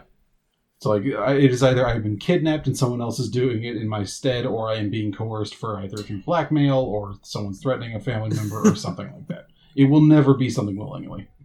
Okay, I will keep an eye out for that then. Cool, thank you. This is my version of my do not resuscitate. Ooh. I just realized I haven't even made it through past January on this fucking list. Oh god, there's so much. I'm Moonfall. The Roland Emmerich Moonfall. He's always got to have something blowing up or that one looks at least destroying silly. the planet. The latest trailer I've seen for it at least looks like silly. It looks like they're having some fun with it. So, like, literally the song in the trailer is Bad Moon Rising. It's like, all right, that's funny. Good. Great. But yeah, I don't know how to feel about that one beyond that. I was like, it just looks silly and fun. Let's go for it. I think what I might try to do is I'm going to go down just this list of posters I seem to see here, and I'm just going to name them off, and I'm going to name off the ones that make me, how do I put this, lose hope for humanity. Okay. Well, maybe not humanity as a whole, but it just makes me lose hope for just like entertainment as a whole, I guess. So let's see. Marvel's Morbius, which has Jared Leto as a vampire guy. That's the one I got the trailer for at before No Way Home. My dad was literally next to me like, who the fuck is that? Yeah. What is that? Oh, he's a vampire. Well, because my dad likes to talk, but... Of course. Yeah. Let's see. There's the Uncharted movie coming out, which I think looks really bad because I like the series and I hate Tom Holland. I don't hate him, but I don't think he's a good Nathan Drake. Let's see. It's kind of weird. What would you cast Tom Holland as? You don't like him as Nathan Drake. You don't like him as Spider-Man. What would you give to him? If you were casting a pre-existing property. Anemic Victorian child. That's all I can think of, honestly. He does not look like he belongs in this century. He is older than me, and it does not look like it even remotely. Is he older than you? Very slightly, I'm pretty sure. Oh, okay. I guess I am like a year older than you too. Yeah, okay. Because I was like, I'm older than him. Yeah, he's probably between us. Okay, he bridges the gap. Yes, he is the missing link. There is apparently going to be another Texas Chainsaw Massacre. Netflix exclusive. Fantastic. Fan-fucking-tastic. Avatar 2, which the splash art for it is the exact same concept art I've seen advertised for it for like 5 years, it feels like. That movie is not coming out. Yeah. It can't possibly come out. I'm sorry. It looks bad.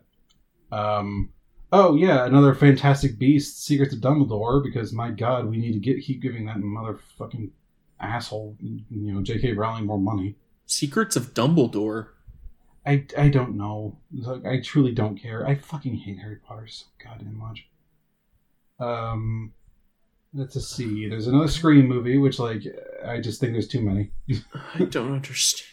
Yeah, Scream 5, when that came out, it was like the big comeback because they're like, there's a 5th Scream movie. I remember because my mother's a big fan of the franchise, or at least her and my dad watched them a lot early on when they were coming out. So I remember we had like a movie night when Scream 5 came out, and now there's another one, and based on the trailer, it seems like it's trying to do the exact same thing they did with Scream 5 just like 15 years ago, or however long ago that was. Yeah. So. I'm realizing now that with this list that I'm kind of listing up, what I should be doing is movies that are movies that are remakes / the overdue sequels that we are going to have to deal with. So before we get into that, the new Nick Cage film coming out April 22 of next year, The Unbearable Weight of Massive Talent. Oh, yeah, that. I saw a clip. I guess the movie's not out, so it's probably a clip from the trailer, but it definitely wasn't a whole trailer. Yeah. I guess it's Nick Cage plays himself being heavily in debt, which he is in real life. Yes. Just acting out scenes from his movies with a guy who he's like performing at his birthday party. I've seen the trailer for it, and it looks interesting enough. It doesn't look bad, at least.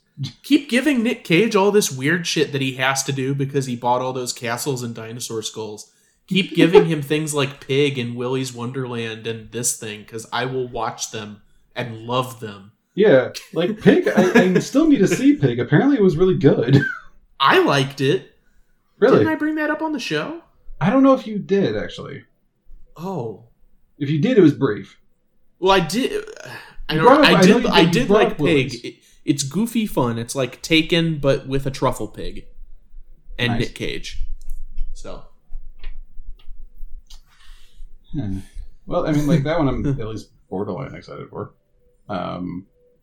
Yes, let's see if I can tell all the ones that are remakes that we're going to have to deal with. I'm going to do the ones that at least just, like, don't give me hope. Things like Lightyear, I'm at least tentatively excited for just because it looks interesting. It looks like something kind of new that I wouldn't have expected. I'm willing to give it a shot. You mean things like Sneakerella? What? The upcoming American musical comedy film? A reimagining of Cinderella? Well, you've mentioned it now, so, like, that's all I don't want to have to say another word about that, because that just, like, that wouldn't stop me dead in my tracks. So I will instead say, let's just see here. I think technically Orphan might actually fit within that block. Well, it might not quite hit the 15-year mark, but, you know. See, Avatar 2 thankfully doesn't, so we don't have to worry about it. Well, though, I don't want to have to think about that. I cannot imagine Avatar being more than 15 years old because that makes me feel old. Scream, obviously you can't because it's been less than 15 years. But Hocus Pocus 2, apparently. Yes. And it has the original cast, and you know how much I like Kathy Najimy, so yeah, I'm actually tentatively excited for that. That one I'm not, because I just don't like the original. It's only happening because people are so weirdly nostalgic for it. I recall liking it, but yeah, it has been a while, so. This one I'm just not sure how to feel about. Legally Blonde 3. Like, unnecessary. Unnecessary. Fully unnecessary. Let's see. Top Gun Maverick, which I don't like for the simple fact of I have a history with the original film that I don't like to discuss. Which is fair, but we will probably end up discussing the movies themselves whenever that finally comes out. It was supposed to come out in 2020, and now has been moving for quite some time. Yes. There's going to be another Jackass movie, which I think we might technically be able to do, but I really don't want to have to do Jackass. That's another one that's been rolling. I remember I don't remember. I just re-listened to the 2020 episode today, but we talked about that last year because it was supposed to come out this year. Yes. I remember discussing Steve-O's Killer Karaoke game show. Yeah. Okay, so real quick, this is something that I have a problem with, and it's a really dumb problem, but it actually pisses me off. So we're supposed to get this animated movie in May of next year, DC League of Super Pets. And the first thing that sort of throws me off is, so the main characters are Crypto, the super dog, of course, and Ace the Bat Hound, voiced by Dwayne The Rock Johnson and Kevin Hart, respectively. I do not care about the friendship the two of them have. I'm sorry, internet. It doesn't make me feel warm and fuzzy like everyone else supposedly does and finds so hilarious. Yeah. I just don't buy into it. There's gonna be another Pinocchio. But that. Sorry, I saw that and I had that came out. I'm sorry. Continue. I have one more point and then we can talk about the new Pinocchio. Okay, sorry. But no, it's fine. This is a really minor gripe, but it pisses me off. It lists all these other people that are voicing like these superpowered pets, like PB is a pot-bellied pig who can grow in size. Chip is a squirrel with lightning powers. Natasha Lyonne plays Merton, who is a turtle who gets super speed. Number one, that is not clever. It is not clever. We have done this a million times with slow creatures. We just had Turbo like a decade ago. Which is soon enough, honestly. A fast snail. We don't need it. But also, there's already an actual character in canon who has interacted with Crypto and Ace, and it is Streaky the Super Cat. Why did we delete that character in favor of an extremely old joke about a turtle being fast? Yeah. Pisses me off. Okay, that's all I had to say. Yeah, I mean, like, I couldn't even. I couldn't even tell you what the hell else I could possibly say about Pinocchio because, like, why? So why? I'm gonna look it up because oh my god, Pinocchio doesn't show up on my list. Well, let me try to open it up myself. Pinocchio 2022. Pinocchio 2021. Oh, that's not a Disney one. Okay. Yeah, I've got it open at least. Yeah, I do too now. Well, it's apparently got Robert Downey Jr. in it, and Tom Hanks. Tom Hanks is Geppetto. Oh my god! And what the fuck? Keegan-Michael Key, Joseph Gordon-Levitt. Joseph Gordon-Levitt is Jiminy? Why, of all people, why Joseph Gordon-Levitt? So that's the live action one. This one we actually talked about last year, this Pinocchio 2022 animated film with Ewan McGregor, John Turturro, Guillermo del Toro helming the screenplay. Yeah. So we're getting two Pinocchios next year. One is the Disney live action curse, and the other one is just another animated adaptation with a del Toro screenplay. Are we going to have to do that's going to be a new one of having two remakes of the same property released in the same year. Yeah, at least for us. Yeah, for us at least. Yeah, that's a weird one. Yeah, I don't know what to do about that. We might just need to do a triple feature on that one. Well, we've done it before, so yeah. God, that's fucking weird. Yeah, apparently there's also going to be a Rescue Rangers movie, which okay. Dude, that movie looks like straight ass. It looks like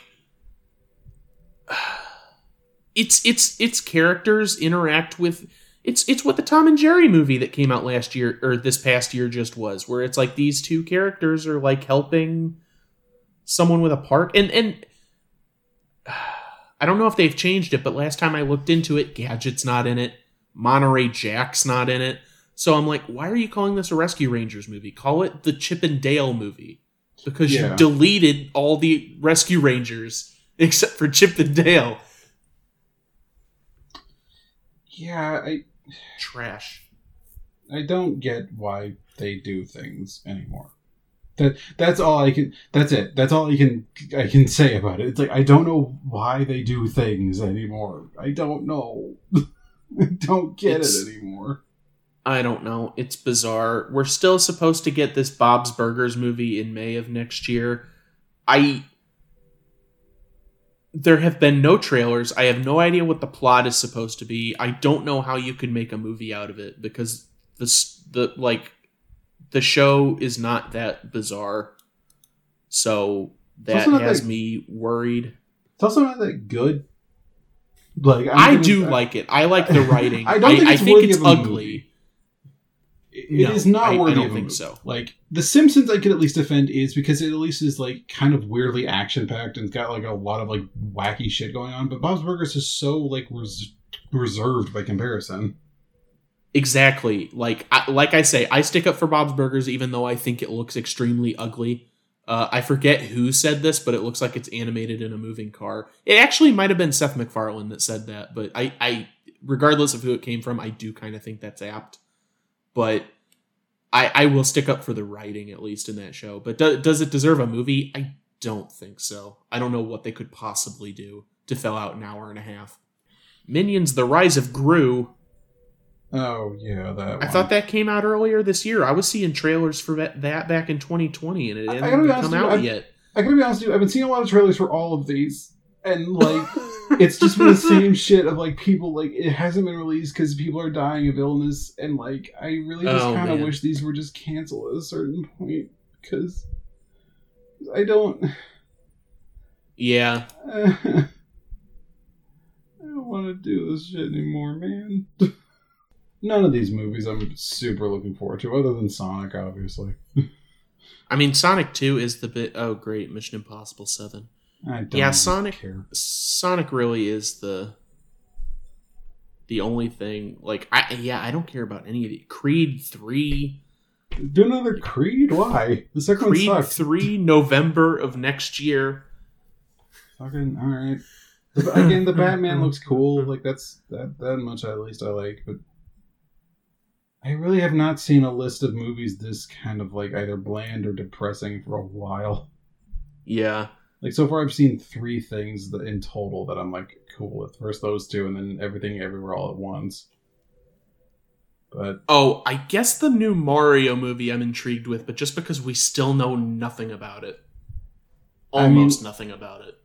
I am, like, morbidly curious to see how Chris Pratt will do. Like,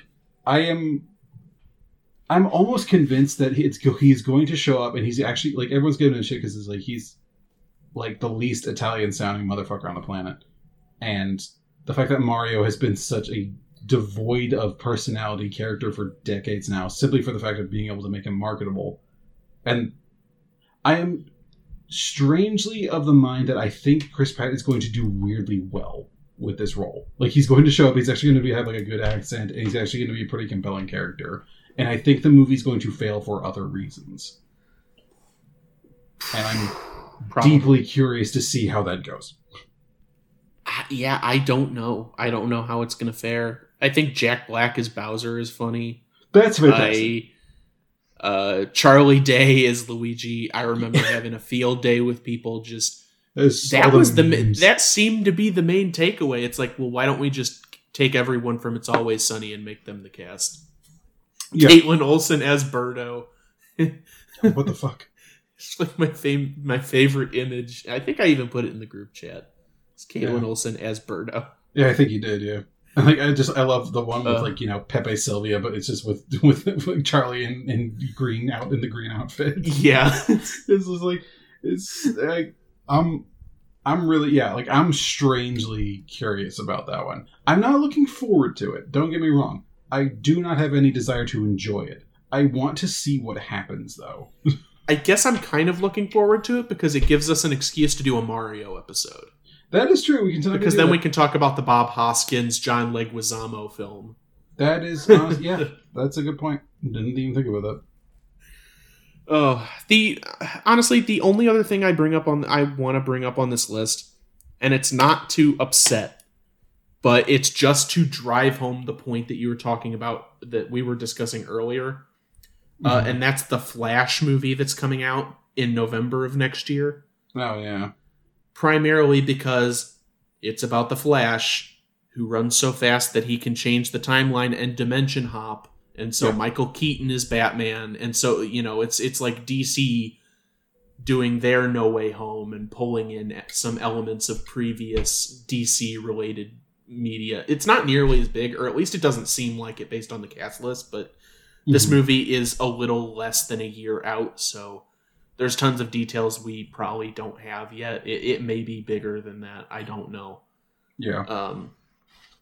But I guess we'll see. I don't give a shit about the Flash as a character or as a movie. Sorry. And that's fine. Like, it's kind of a dull character. Like, I think I'm going to say that I have the full mind that when they first came up with the Flash, it was literally just supposed to be a dude that can go quick. That's it. And because all the other characters, even Superman himself, are so broadly complex and like have their own shit going on, that they had to start coming up with insane bullshit to make the Flash at least comparable, and they overcorrected way too hard.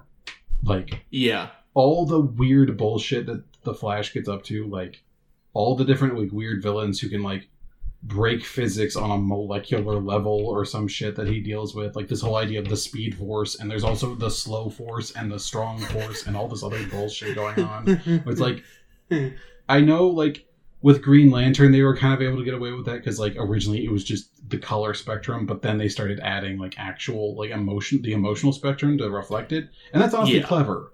That's honestly a clever way of integrating that. But all this other shit for the Flash is just, like, it's like, what the fuck is going on? And so it's opened up so many weird, like, not even, just, like, more than plot holes, just holes in general. I've only seen, and this was years ago when we were in college, but I've only seen the first episode of the Flash Netflix show. I really like the GIF that was like the shit posts that were going on a couple months ago, where it was him and some girl running horribly to mimic running fast, and he looks behind him and screams in this really weird scream. Yeah, it's so specific. I don't know if you've seen any of those. I'm sure I have. But like the TV show, the TV show of the Flash is terrible. I've seen bits and pieces. It's like such dog shit. Steph loves those shows though. I don't understand that. Our mutual friend Stephanie, she loves that stuff. Zach was watching them for a while, but even he admitted they weren't great. I think he was just like wanting DC related content, which is fair. Yeah, honestly. Yeah. So I don't. Yeah. And the DC universe is in such a fucking state of disarray right now. Like Ben Affleck having dropped out, fucking Henry Cavill having dropped out, and everything. It's just like, and like how everyone was like, was the Snyder re-release of Justice League that was this past year, right? It was this past year. Everyone loved it, even though it's like 18 hours long. And then, like, I saw, like, what trended for me with what I saw was, like, everyone really loved it for, like, a week. And then, like, the basic level voices of basic criticism were finally able to get a word in edgewise. And we're like, actually, no, it still sucks. And it's like, and then everyone realized, yeah, it still sucks. And so but it's longer. There's more. It's more. And there's, like, original vision and, like, all this other stuff. And, like, I will admit, like, apparently, like, Zack Snyder did kind of get done dirty with, like, what happened. Like, he kind of got, like, undercut with his situation. But still, like, there is a literal scene with like Jared Leto's Batman, the Joker, going, "We live in a society," and it was like, wow, they really said the damn thing. Okay, cool. And I just like the moment, like, because everyone, especially like on Reddit and shit, were like just falling over themselves to praise it the instant it came out without even like giving it that much of a thought. And then like not 2 weeks later, literally people are like, "No, this one still sucks." It's just, it was so chaotically funny to me of like, yeah, oh no, who gives a shit? Like this weird movie with like no preparation in comparison to Marvel's insane level planning. It's like, yeah, it sucks. What do you want? Whoop-de-fucking-do. And, you know, like, and I think, like, Wonder Woman 1984 also came out this year, and, like, that one also got pretty well panned. And it was also had this, like, whole weird subplot where, like, basically a dude got, like, kidnapped to be her lover again or some shit. It was something really weird how they justified, like, bringing that character back. And it was just like, and everyone was like, wow, this is super sexual assaulty. It's like, and like everyone was talking about, it's like, wow, there is no care put into any of this shit, is there?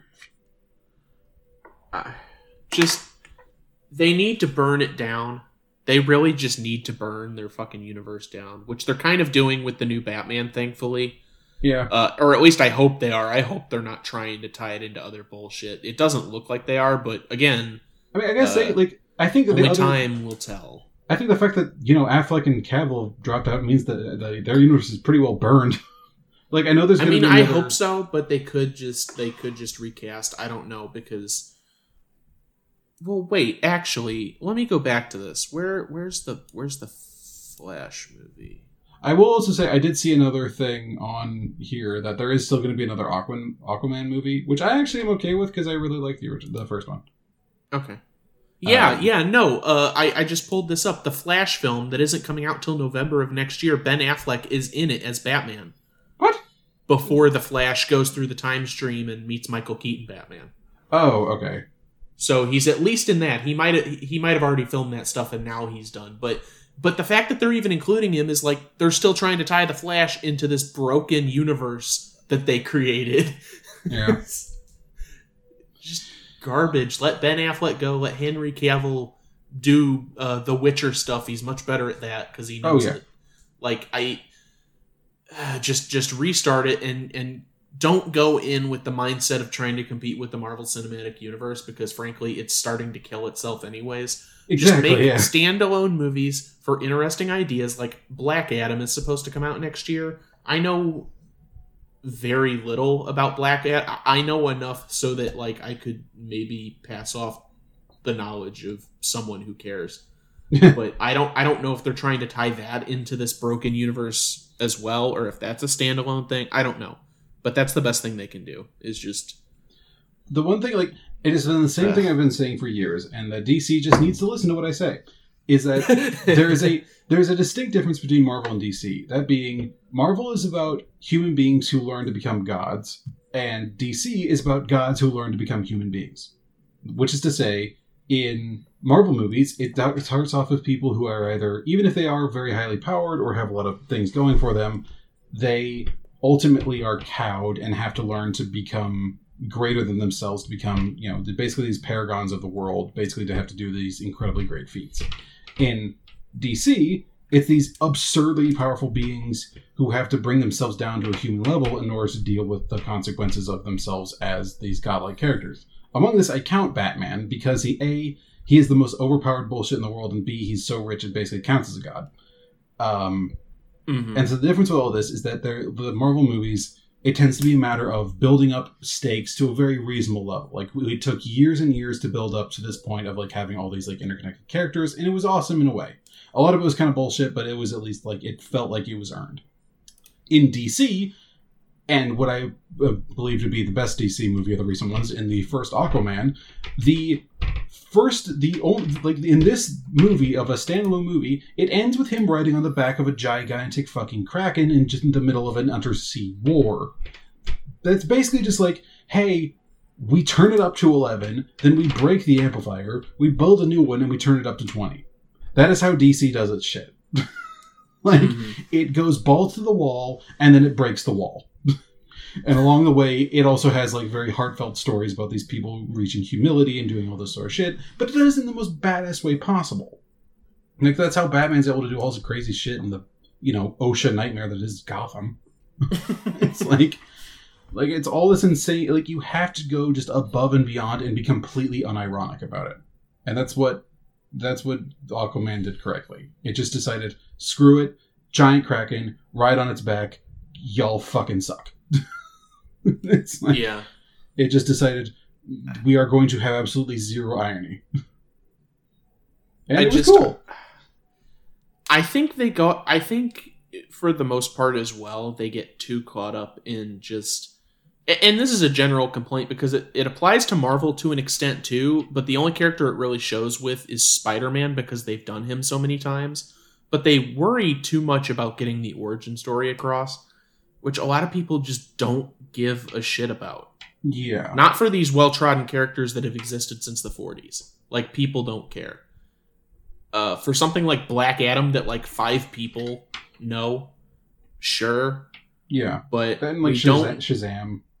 Yeah. We don't need to see Batman do this stuff again. And to its benefit, there's probably going to be some flashback scene in the next Batman movie because there literally always is. But at least it's starting off and it's just Batman is Batman, which is good.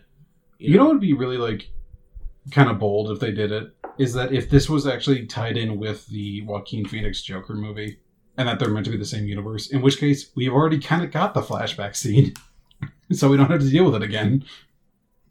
That would be interesting. I would not be surprised if at the end it does kind of do that thing. Like it did that thing at the end of Batman Begins, where it reveals, like, yeah, Joker's going to be in the next movie. If they did a similar thing, but it literally has Joaquin Phoenix. I'm not guaranteeing that that's going to be the case because the Gothams in each of those movies are very different. Like in Joker, it very much just seemed like New York. And it was meant to be very grounded in reality. Whereas obviously the Batman is very over the top by comparison. So if they do that, it's going to maybe feel kind of off. But I wouldn't be surprised. The only weird thing about tying that in with the Joker movie is I thought that again, something I already mentioned on the podcast, I thought that felt kind of forced, but just in the way that I can't picture the Joker being like 20 years older than Batman. It's a very odd thought that I can't I think register in my brain, really. I know there was a recent thing in the comics that was kind of controversial where they actually established that there's been multiple Jokers over time. There's 3 of them running around. Yeah. In the timeline. And the gangster, the comedian, and the psychopath, I think, is what their labels are. Yeah. I wouldn't be surprised if they maybe did something like that. That maybe... And they actually even kind of do it in the Gotham TV series, which I still hate, but still, it kind of has its own thing. But they kind of establish in the Joker movie that he kind of creates this movement of these guys, and that maybe it just ends up being another accolade following under him that ends up becoming like the Bruce Wayne's Joker, right? But I could see that too. But at the same time, that also feels like on its own cop out. Yeah, well, at least they could bring in the chemical stuff. Maybe they could introduce the Red Hood aspect, which is that'd be cool. By and large the most popular Joker origin story. But then, to be fair, also Joaquin Phoenix as the Joker was fucking phenomenal. So yeah, it's just he's a very different character, though. So it'd be kind of hard to tie it in. Yeah, we'll see where that goes. I guess. I bet we're gonna get a whole new other actor to play Joker again. It feels like we've had 5 in the last few years. We have. Yeah, actually, if you don't count like voice actors. Right. Yeah. Well, then it like skyrockets. Yeah, if you count so many Joker voice actors. Oh, Jesus. All right. So I right now, yeah. I think that's pretty much most of the movie talk. Movie for next year talk. Before we get into obituaries, brief talk without going too much into it on Sonic 2 because we didn't really touch on it outside of the fact that we've seen the trailer. We're excited for it. I'm probably going to visit you to see it, and I got that wrong. It's not the 22nd of April. It's the 8th of April, so it works even better. Yay! So we'll have to turn that into like a weekend. I'll have to clear it with you. Yeah, sure. That'll be fine with me. But there's some updates that I wasn't aware of beforehand that I only just now have information on. So Ben Schwartz is returning as Sonic and Idris Elba is Knuckles. Woo. What I didn't know is Colleen O'Shaughnessy is voicing Tails. which is like a huge victory for the voice acting like community. What, like I know I know that that's a big deal, but remind me of what it is though. I'm trying to remember. She isn't like a celebrity being cast in the role. She just is Tails. She's been the voice of Tails. Yes. For like the past 15 years or something. Yeah, I remember that now. And I'm like, I hope she gets paid the fucking movie money that Idris Elba and Ben Schwartz are getting paid. Yeah, they fucking better pay her that well. Like, if not, like, there will be riots. I want there to be riots. She deserves it. A huge victory, as Rob Paulson would say. Yeah, that kicks ass. So, I'm excited for that. But also, so the voice cast is listed, the live action cast is listed, and at the bottom, there's a brief line linked to a Digital Spy article. Additionally, Shamar Moore will appear in an undisclosed role. There's a role that they are deliberately hiding from us, and my mind is running wild over what that could possibly be. Who is Shamar Moore? I don't know who he is. An American actor and fashion model, mostly known for The Young and the Restless, Criminal Minds, and on the show SWAT, which has been running from 2017 till now, which is surprising because I've never heard of it. But just some guy. But I'm like, oh, that guy. Why are they keeping this a secret? Who is he? Is this live action, or are they gonna bring in like Fang the Sniper? So that's probably too on the obscure end. But like, I'm wondering who this could possibly be. Oh dear God, what if he's Shadow? Shadow appears in the end. That would be cool. Oh, set up for Sonic Christ. 3. I mean, honestly, when you look at it and it's like, oh, SBO, Vector, Charmy B, Shadow is the most likely option. Yeah. If it were to be any Sonic character, it would probably be that.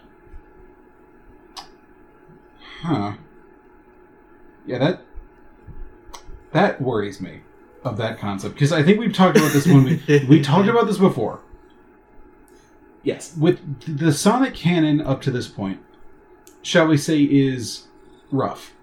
Not least of which because a lot of the fandom stuff that has grown out of it, like, you know, that kind of mold or bacteria that subsists on radioactive waste.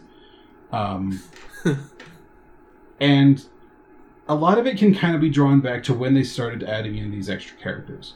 We got to the point of having Amy in, like, the Sonic Boom game, like the original game and everything. And that was kind of like the widest part it got to, that nothing really happened too much of it. But once it got into the 3D games, that's when it started getting weird. And the first game with Sonic Adventure didn't get too bad, but once Shadow got introduced, that's when shit got wild. And that is what concerns me with this. Shadow the Hedgehog, Maria. Yeah, because so far it has just been a pretty innocent tale. Like, I'm sure with the addition of Knuckles, there's going to be some, like, added moral complexity and that sort of thing. Like, why, like, the echidnas may have been, like, aren't, like, present, that sort of thing. Bring up the Master Emerald and how they might relate it back to Sonic. That's its own thing. But with Shadow, it adds in the one thing that few franchises can survive, and that is teenage angst. And once you add that in, it is the catalyst that can draw in so much weird shit. And that's where all the weird shit from Sonic came from. Because all the stuff leading up to that was pretty innocent. Like, we had, like, you know, the chows and, like, all the different stuff. We kind of had Chaos and the Sonic Adventure, and that was all on its own pretty straightforward shit.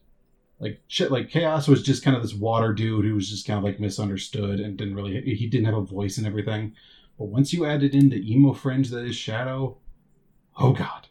Yeah, it kind of turned into a nightmare. And even Knuckles himself as a character showing up in Sonic and Knuckles 3, like, that wasn't even too terribly complicated because he was just the guardian of the emeralds on Angel Isle.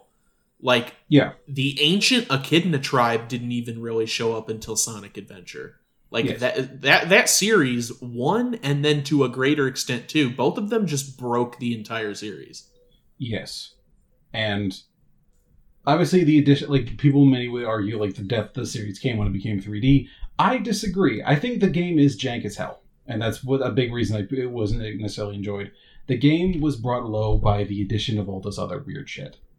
And yeah, while I think a lot can be done with it, and I think the fact that Idris Elba himself even stated himself that he went into lengths to find information to understand his character to be able to do it well, gives me hope so for, bad. Which, yeah, like I shudder to think about what he may have come across. It's like I really just want to be able to go up to him and be like, "Don't search too hard. Like you're gonna find some weird places." If you see Ken Penders' name, run. Turn around. You've gone too far. For the love of God, do not go near DeviantArt. We don't speak of it anymore. But like the fact that he is like talked about and dedicated to like making this a good character gives me hope for what they're doing with that. But I am so deeply concerned that if they go much further, they are going to start approaching the event horizon. And I want this series to be good. I want it to continue to be just so unironically good for a while, at least. But, like, if we're getting to Shadow territory, they are going to have to tread carefully. Yeah. Otherwise, we are going to see a rebirth of this bullshit, man. Like, we talked about it in the original as well, like, when they had the original model of Sonic and how hellish it looked.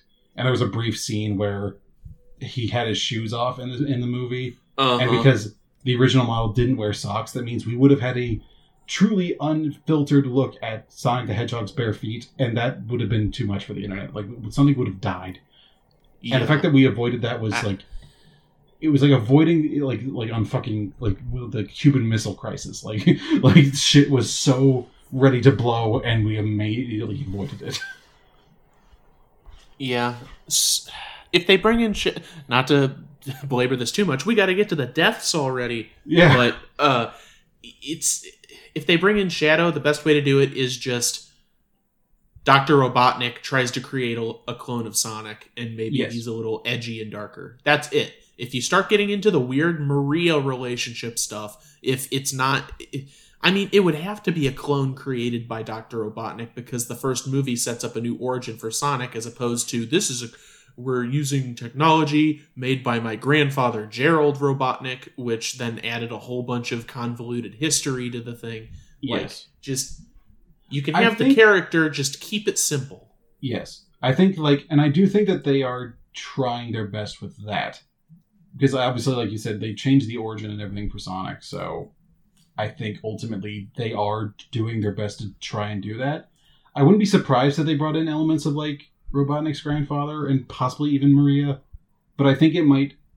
I'm hoping that they do it as a more, like, on a more soft-hearted level of, like, Shadow is, like, basically traumatized from his experience, and Maria is this one connection to sanity and, like, hope.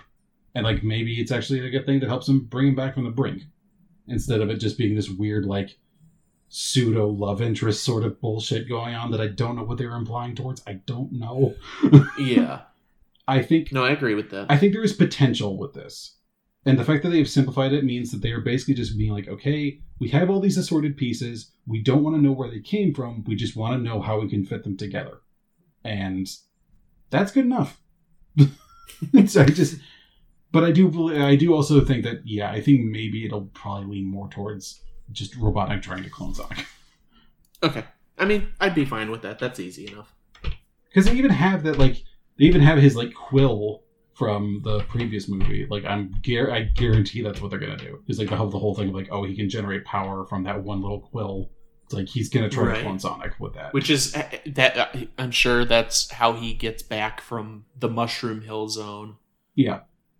You know what? I love the fact that we were talking about the movie after we had seen it. We were just discussing theories. The fact that Tails shows up at the end, but also we called Knuckles being in it before the shot even came out because of Robotnik going to the mushroom zone, which is in Sonic the Hedgehog 3. Yep. And, like, they even in the trailer even says, like, Robotnik, like, found the source of ultimate power, and it's the Master Emerald, and it's like, yeah, that's exactly what fucking happened. Holy shit, we called it. Super exciting. Oh, man. Exciting stuff. I am genuinely super excited for this. I still remember when they first revealed that it was Idris Elba for Knuckles, and I sent you an image. I was like, dude! Holy shit! Are you seeing this? See, here we were all depressed talking about the state of movies in 2022. We just had to remember Sonic. That's be a Sonic literally movie. it. That's literally all I need. So on this happy note, let's get to the people who fucking died. Woo! Ooh. All right. I organized it a bit better this year. I broke it up into a couple of categories here. Fantastic. The categories of how they died, or no.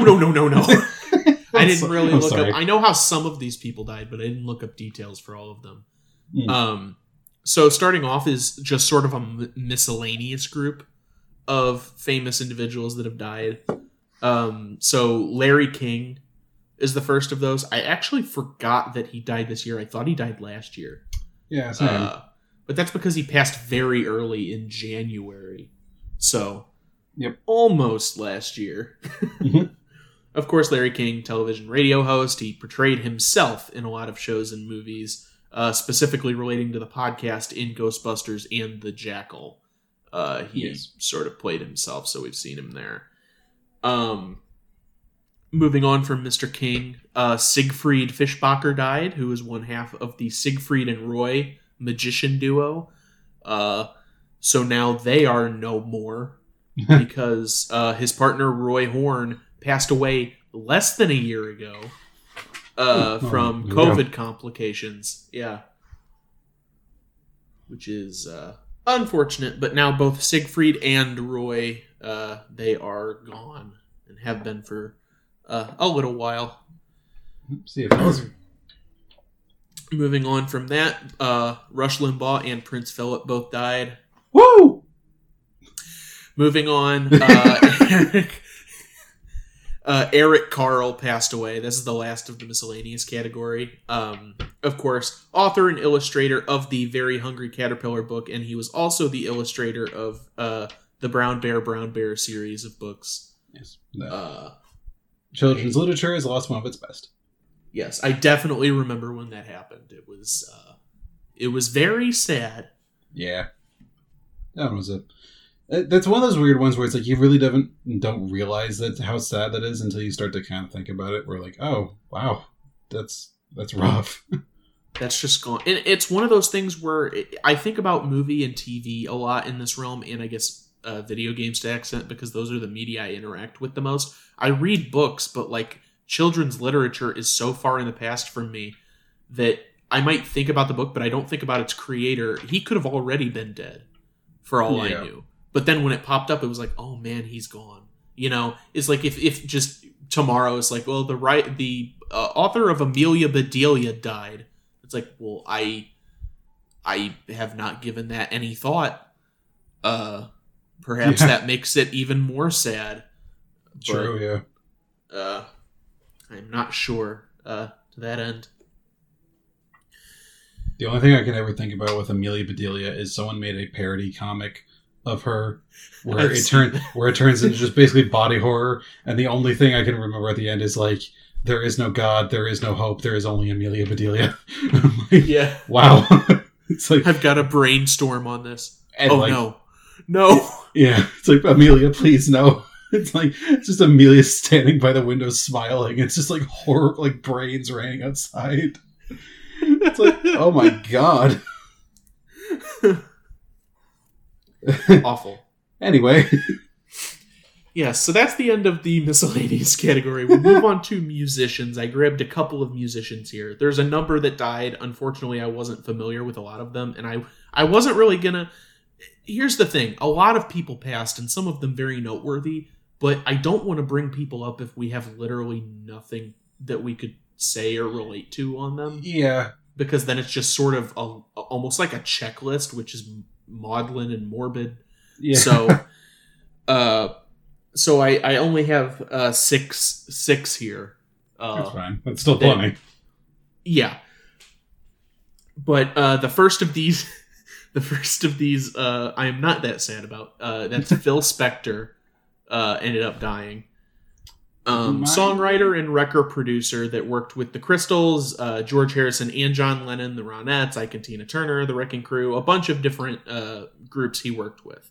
But he's best known for being convicted of the murder of actress Lana Clarkson in 2009.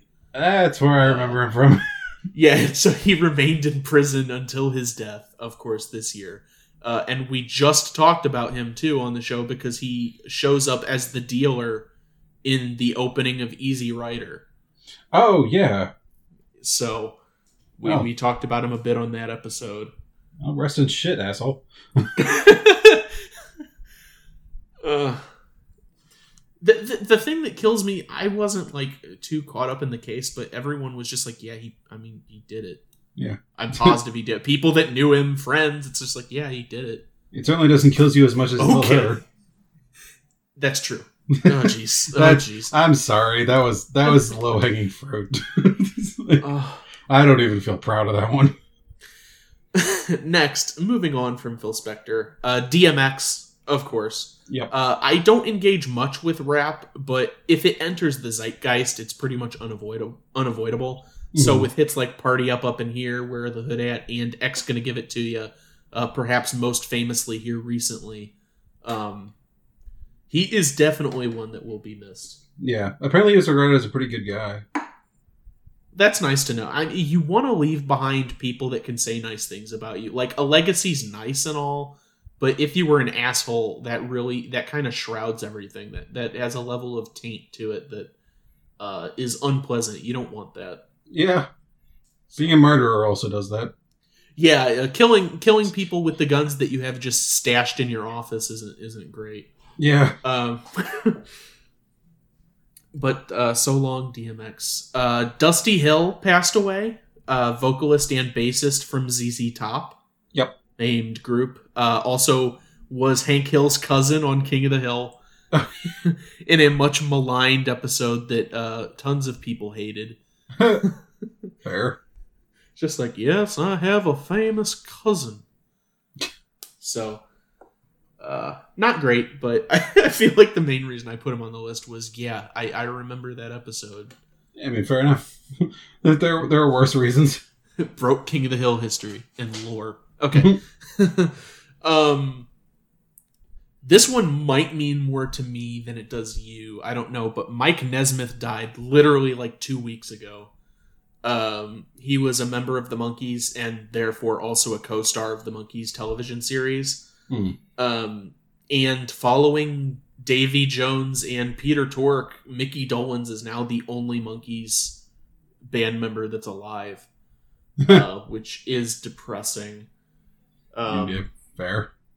Yeah, but the Monkees, for people out there that don't know, they were basically the answer to the Beatles. It was like a comedic sort of take on that. Hey, we're the Monkees and all that jazz. Now, these two are technically musicians, but less in the pop, the actual music pop industry. These are more so connected to Broadway and movies, as we know them. But first of these, Leslie Bricusse ended up passing away. Wrote music and lyrics for a ton of musicals, including the original Dr. Dolittle, the 1970 Albert Finney Christmas Carol, which we just talked about last time, and I said I would try to watch before the end of year, and I forgot to. Oh, well. But she also wrote the music and lyrics, the main themes for Goldfinger and You Only Live Twice, those two Bond movies, and the music and lyrics for just Willy Wonka and the Chocolate Factory, previous episode. Oh, so, all those lovely songs you enjoyed, that was the doing of Leslie Bricusse, who is now gone. Well, that sucks. Unfortunate. And sorry. No, I was just gonna say, anywho. And last of the it's just me being a dick, really. Last of the musician category is probably one of the biggest, Stephen Sondheim. Oh yeah. Composer, lyricist for such greats as West Side Story, Sweeney Todd, Into the Woods, and tons of other musicals that appeared on stage and then later got adapted into movies. To varying degrees of success. Yeah, West Side Story just got remade by Steven Spielberg. Everyone being like, why did you remake a film that won Best Picture? Yeah. What are you doing? Yeah. We're going to have to do that one. Tune into future episode of They Remade It where we talk about West Side Story. And it's Spielberg again. God, he keeps just popping up now. What are you doing? My favorite director. No, man, please. Or your favorite director, I should say. Yeah, I figured you meant from your perspective. But that is the last of the musician, and now the last category, slightly bigger. We'll see how we get through this, but actors and actresses that ended up passing. Yeah. So a couple that I threw in here for varying things that I have passing familiarity with, you possibly do too, and they're just as sad generally. But Marion Ramsey ended up passing. She was a regular on the Bill Cosby sketch comedy series Cos. Unfortunate. Unfortunate. Perhaps wouldn't want you to remember that, but she was on stage in Broadway productions of Hello, Dobby and Eubie, among other things. And she played Sergeant Laverne Hooks in almost every single Police Academy movie. I don't know which is worse, being in Cos or being in the Police Academy franchise, but she kept coming back. So either a really good paycheck or she enjoyed what she was doing, which maybe at the end of the day, that's all you can ask for. Maybe she held the rights to the series. Yeah, maybe she actually created Police Academy. Who knows? She was an interesting woman. I don't. And I couldn't be bothered to check. May she be missed. Barbara Shelley, I pulled in because she was an actress in a ton of science fiction horror movies from the 50s and 60s, among those being The Gorgon, Dracula, Prince of Darkness, Rasputin the Mad Monk, but most importantly, especially to this show, Village of the Damned, which is a potential future episode. Ooh. Very famous English horror film that has been remade by John Carpenter in the 90s, I want to say. As we've seen from Wicker Man, going from British made to American made, and also with The Jackal from British made to American made, it doesn't go well. Oh, what about the Italian job? You know what? Fair. That's it. That's. We'll see if Carpenter can even it out. Can tie the score up. Well, from reviews that I saw, I don't think he could. But maybe we'll think differently than critics. Yeah, everyone seems to like the original Italian job more than the remake. Yeah, and for some fucking I don't reason. remember which I preferred. I didn't care for either. But I think we both ended up picking the new one. Might have been. I definitely picked the new one. Next here we have Tanya Roberts. She was in a bunch of things. She was Stacy in the Bond film A View to a Kill, Joy Rogers in the final season of the original Charlie's Angels run, Sheena in 1984's Sheena. Most people now know her as Midge in That 70s Show. Oh, yeah. I was going to say, I'm sort of... I've definitely seen it, but I'm more or less unfamiliar with That 70s Show. I guess Midge was the wife and then later divorced wife of the neighbor that was constantly bothering... Yeah. The Foreman family? Yeah. I think that's the most that I know, though. Okay. I didn't watch it actively. Tanya Roberts is gone. This one, now, definitely more pertinent to us. I was a huge fan of her career, and we have talked about her on the podcast before, that being Cloris Leachman unfortunately passed. Famous actress and comedian, of course, who was in The Last Picture Show, Spanglish, The Mary Tyler Moore Show, but who also frequently collaborated with Mel Brooks, primarily in History of the World Part 1, and she was also Frau Blucher in Young Frankenstein, which we covered last year, I want to say. Good lady. Will be missed. Yes. Great lady. She was still doing stuff up to, I think, like 2019. So, be active. Next up, Christopher Plummer. Oh, yeah. Passing away. That was a big one. Yeah, I had forgotten about it until I was doing the research for this. But briefly touching into it, of course, he was in a ton of Broadway productions originally. Things like Othello, Cyrano, Macbeth, King Lear. And eventually got what was his biggest break for the longest time, that being George Von Trapp in Sound of Music, alongside Julie Andrews. Oh, yeah. And, you know, he was in A Beautiful Mind, Inside Man, Waterloo, and he was just in Knives Out. That may have been his last performance, was Knives Out. I think so, actually. Yeah, so. He was also in Skyrim. He was in Skyrim. Yes, that's where I remember him from. Obviously, no, I remember him because he's a fantastic actor. But yeah, no, he's like the main Greybeard character, I think. So is Charles Martinet. Yeah. Skyrim. Skyrim. Oh, jeez. Okay. Getting into some odder ones now. We have Yaphet Kotto, who's in Midnight Run, Alien, The Running Man. But he, the main thing I know him for, he was the villain Dr. Kananga in, or Kananga, I don't remember how that's pronounced, but in Live and Let Die, the James Bond movie. Oh. Yeah, I think I remember that. Yeah, which was a great performance. Yes. Of course. We lost George Siegel, who I mostly brought up because it's a big name. You know, Ship of Fools, Who's Afraid of Virginia Woolf, Where's Papa, Roland Emmerich's 2012. Yeah. Everyone's favorite movie. So, unfortunately, he has gone as well. And Charles Grodin passed away. Rosemary's Baby, The Heartbreak Kid, Catch-22, Heaven Can Wait, The Great Muppet Caper. Yep. Lots of movies in there. Of course, the ones I'm most familiar with being Rosemary's Baby because it's a horror movie, and The Great Muppet Caper because it's a Muppet movie. Fair enough, yeah. Sorry, Mr. Grodin. Ned Beatty passed. Many will remember him from Deliverance. He was the father in Rudy.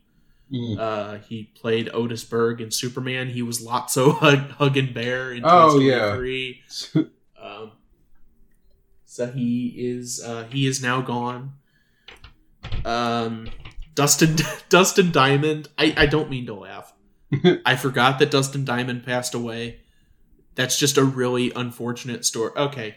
Dustin Diamond, best known for portraying Screech in Saved by the Bell and all its various incarnations in media.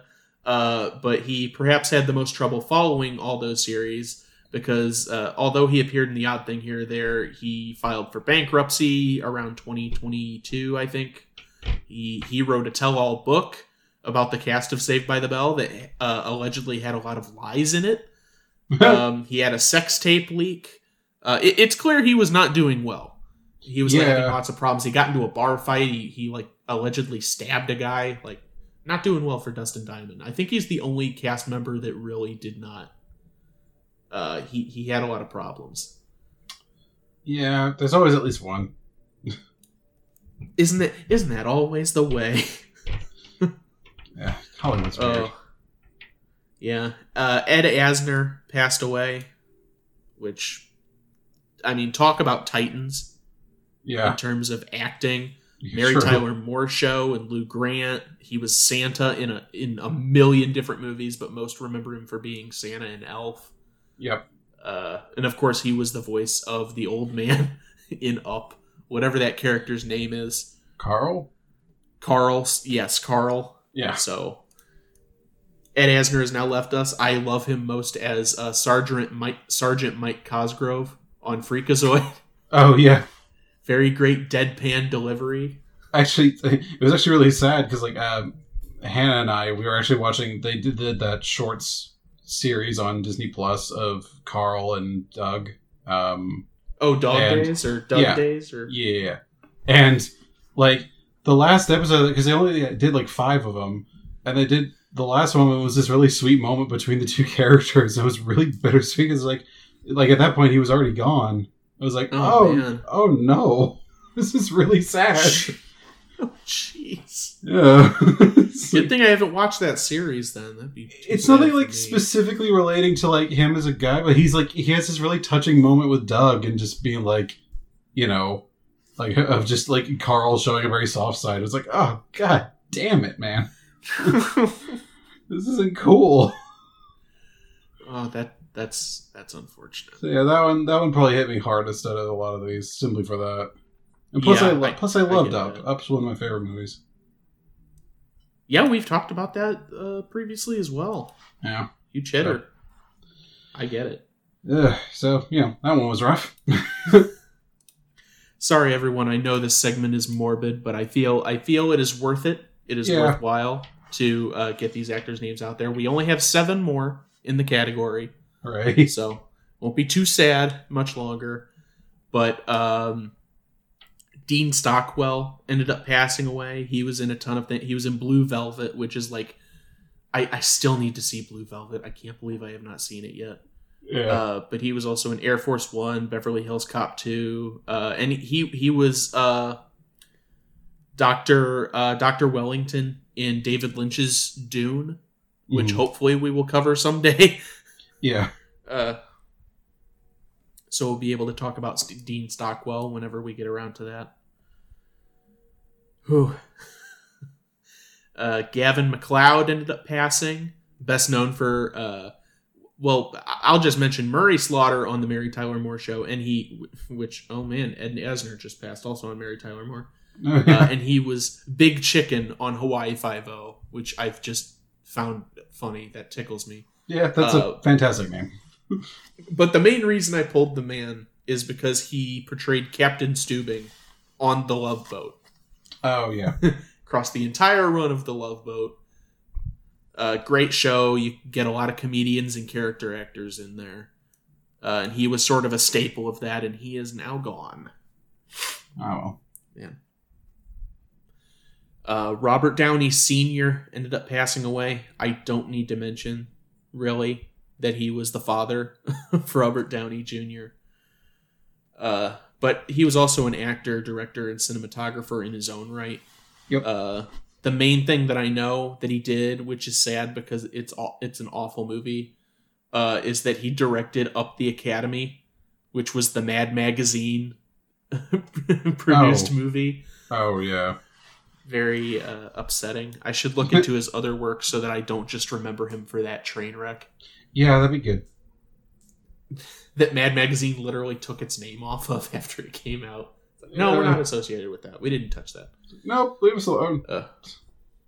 More Mad Magazine of all things. Yeah, what do you guys got to worry about? Even they were like, nah. I don't think so. Give it to Cracked. Let it be a Cracked movie. Richard Donner passed away, which we did discuss on the show or when that happened. Yeah. Of course, directed Lethal Weapon, The Goonies, Superman, Scrooged, which we just talked about a little bit last episode. Scrooged with Bill Murray. Yep. And previous episode topic, The Omen, the 1970s Omen film. Oh, yeah. So. Oh, it was good.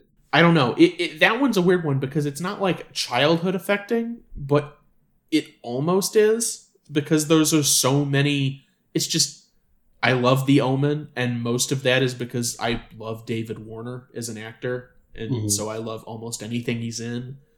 I'm a big fan of the first 3 Superman movies. You know, I watched The Goonies growing up. Scrooged with Bill Murray, a lot of people don't care for it, but I actively like it, you know? So, I was like, man, he created a lot of things that I actively enjoyed, you know? It's upsetting. So sad. I don't mean to sound disingenuous, I just don't have a lot to add. No, I know. I was like sighing, and then I'm like, not to belabor the point. We have 3 names left. I'll bring up Jackie Mason, famous comedian, very easy to do impressions of. Yeah, I've known that one at least. Yeah, if anyone's familiar with old DePatie Freeling cartoons that are not the Pink Panther,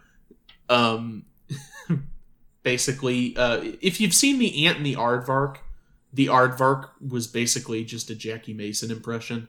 Oh, whoever was doing that voice, but you know, he showed up in previous discussed movie Mad World as a gas station attendant because you know every comedian that existed at the time shows up in that fucking movie. But also he voiced Krusty the Clown's father, Rabbi Kristofsky, on The Simpsons since I think 1993. Up until they killed the character off in like 2018. So he was one of those guys that was just he'd keep coming back. But Now he is gone as well. Jessica Walter passed away, which is sad because it feels like it was just yesterday that her husband Ron Liebman passed away, but I looked it up and that was literally in 2019, which it just goes to show you how fucked up last year was. Yeah, good God. Ruined everyone's sense of timing. But yeah, tons of TV and movie work. I know her for playing mothers on programs. She was Lucille Bluth on Arrested Development. She was Archer's mother on Archer. And she was Fran on Dinosaurs, a series that I and 3 other people in the world enjoy. And lastly, who passed away a couple of months ago, that being comedian Norm Macdonald. Which was sort of a strange one. He led a very reserved and private life, which is why it shocked so many people when he passed away. Yeah. And it's even stranger because I don't know how much you've experienced it on the internet, but I've experienced it a lot where he's funny. He's a really funny guy, but he's not one of those comedians that a lot of people would always be talking about or sharing clips of. Mm. But even still within the past couple of weeks, even though he died months ago, I'm still seeing people like now sharing. It's either a bunch of people just discovered his stuff and are enjoying it for the first time, or it's like, oh, I forgot how much I like Norm Macdonald. Here's some of my favorite stuff. Have you seen a lot of that? I haven't seen a lot of that specifically, but I also I'm not really online for that sort of thing that much anymore. But also just That's like fair. I never really knew how to feel about the guy because like I think I had seen a few of his stand-up things like back in the day, like when I was younger, and I think I just wasn't a fan because I think he was so deadpan with his delivery that I just couldn't get into it. Yeah, which like normally is pretty funny for me for some reason I just can never vibe with. He likes twisting the knife. He likes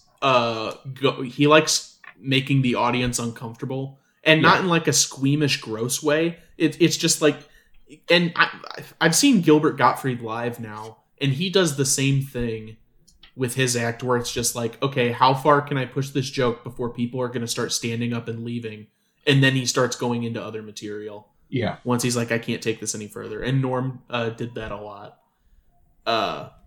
But, just to go into it for the brief overhead, comedian known for appearing in SNL, especially as the host for Weekend Update for a really long time, until he got fired because he was constantly making O.J. Simpson murder jokes around the time of the trial. Fair enough. I forget the name, but the guy who was the producer of SNL at the time was actually friends with O.J. Simpson. And so he asked Norm Macdonald multiple times not to make those jokes, and then Norm did it anyways. So they fired him. Honestly, props to him. It's like, fair enough. I think like a modern equivalent, I think, might be Jimmy Carr, who's been controversial in his own ways. Apparently, he had like a tax scandal or something in the UK. But that's very much his style of like, he's actually kind of like an educational guy as well. Like he literally studies like the practice of like the art of like joke telling and everything. I think he even released a book on it.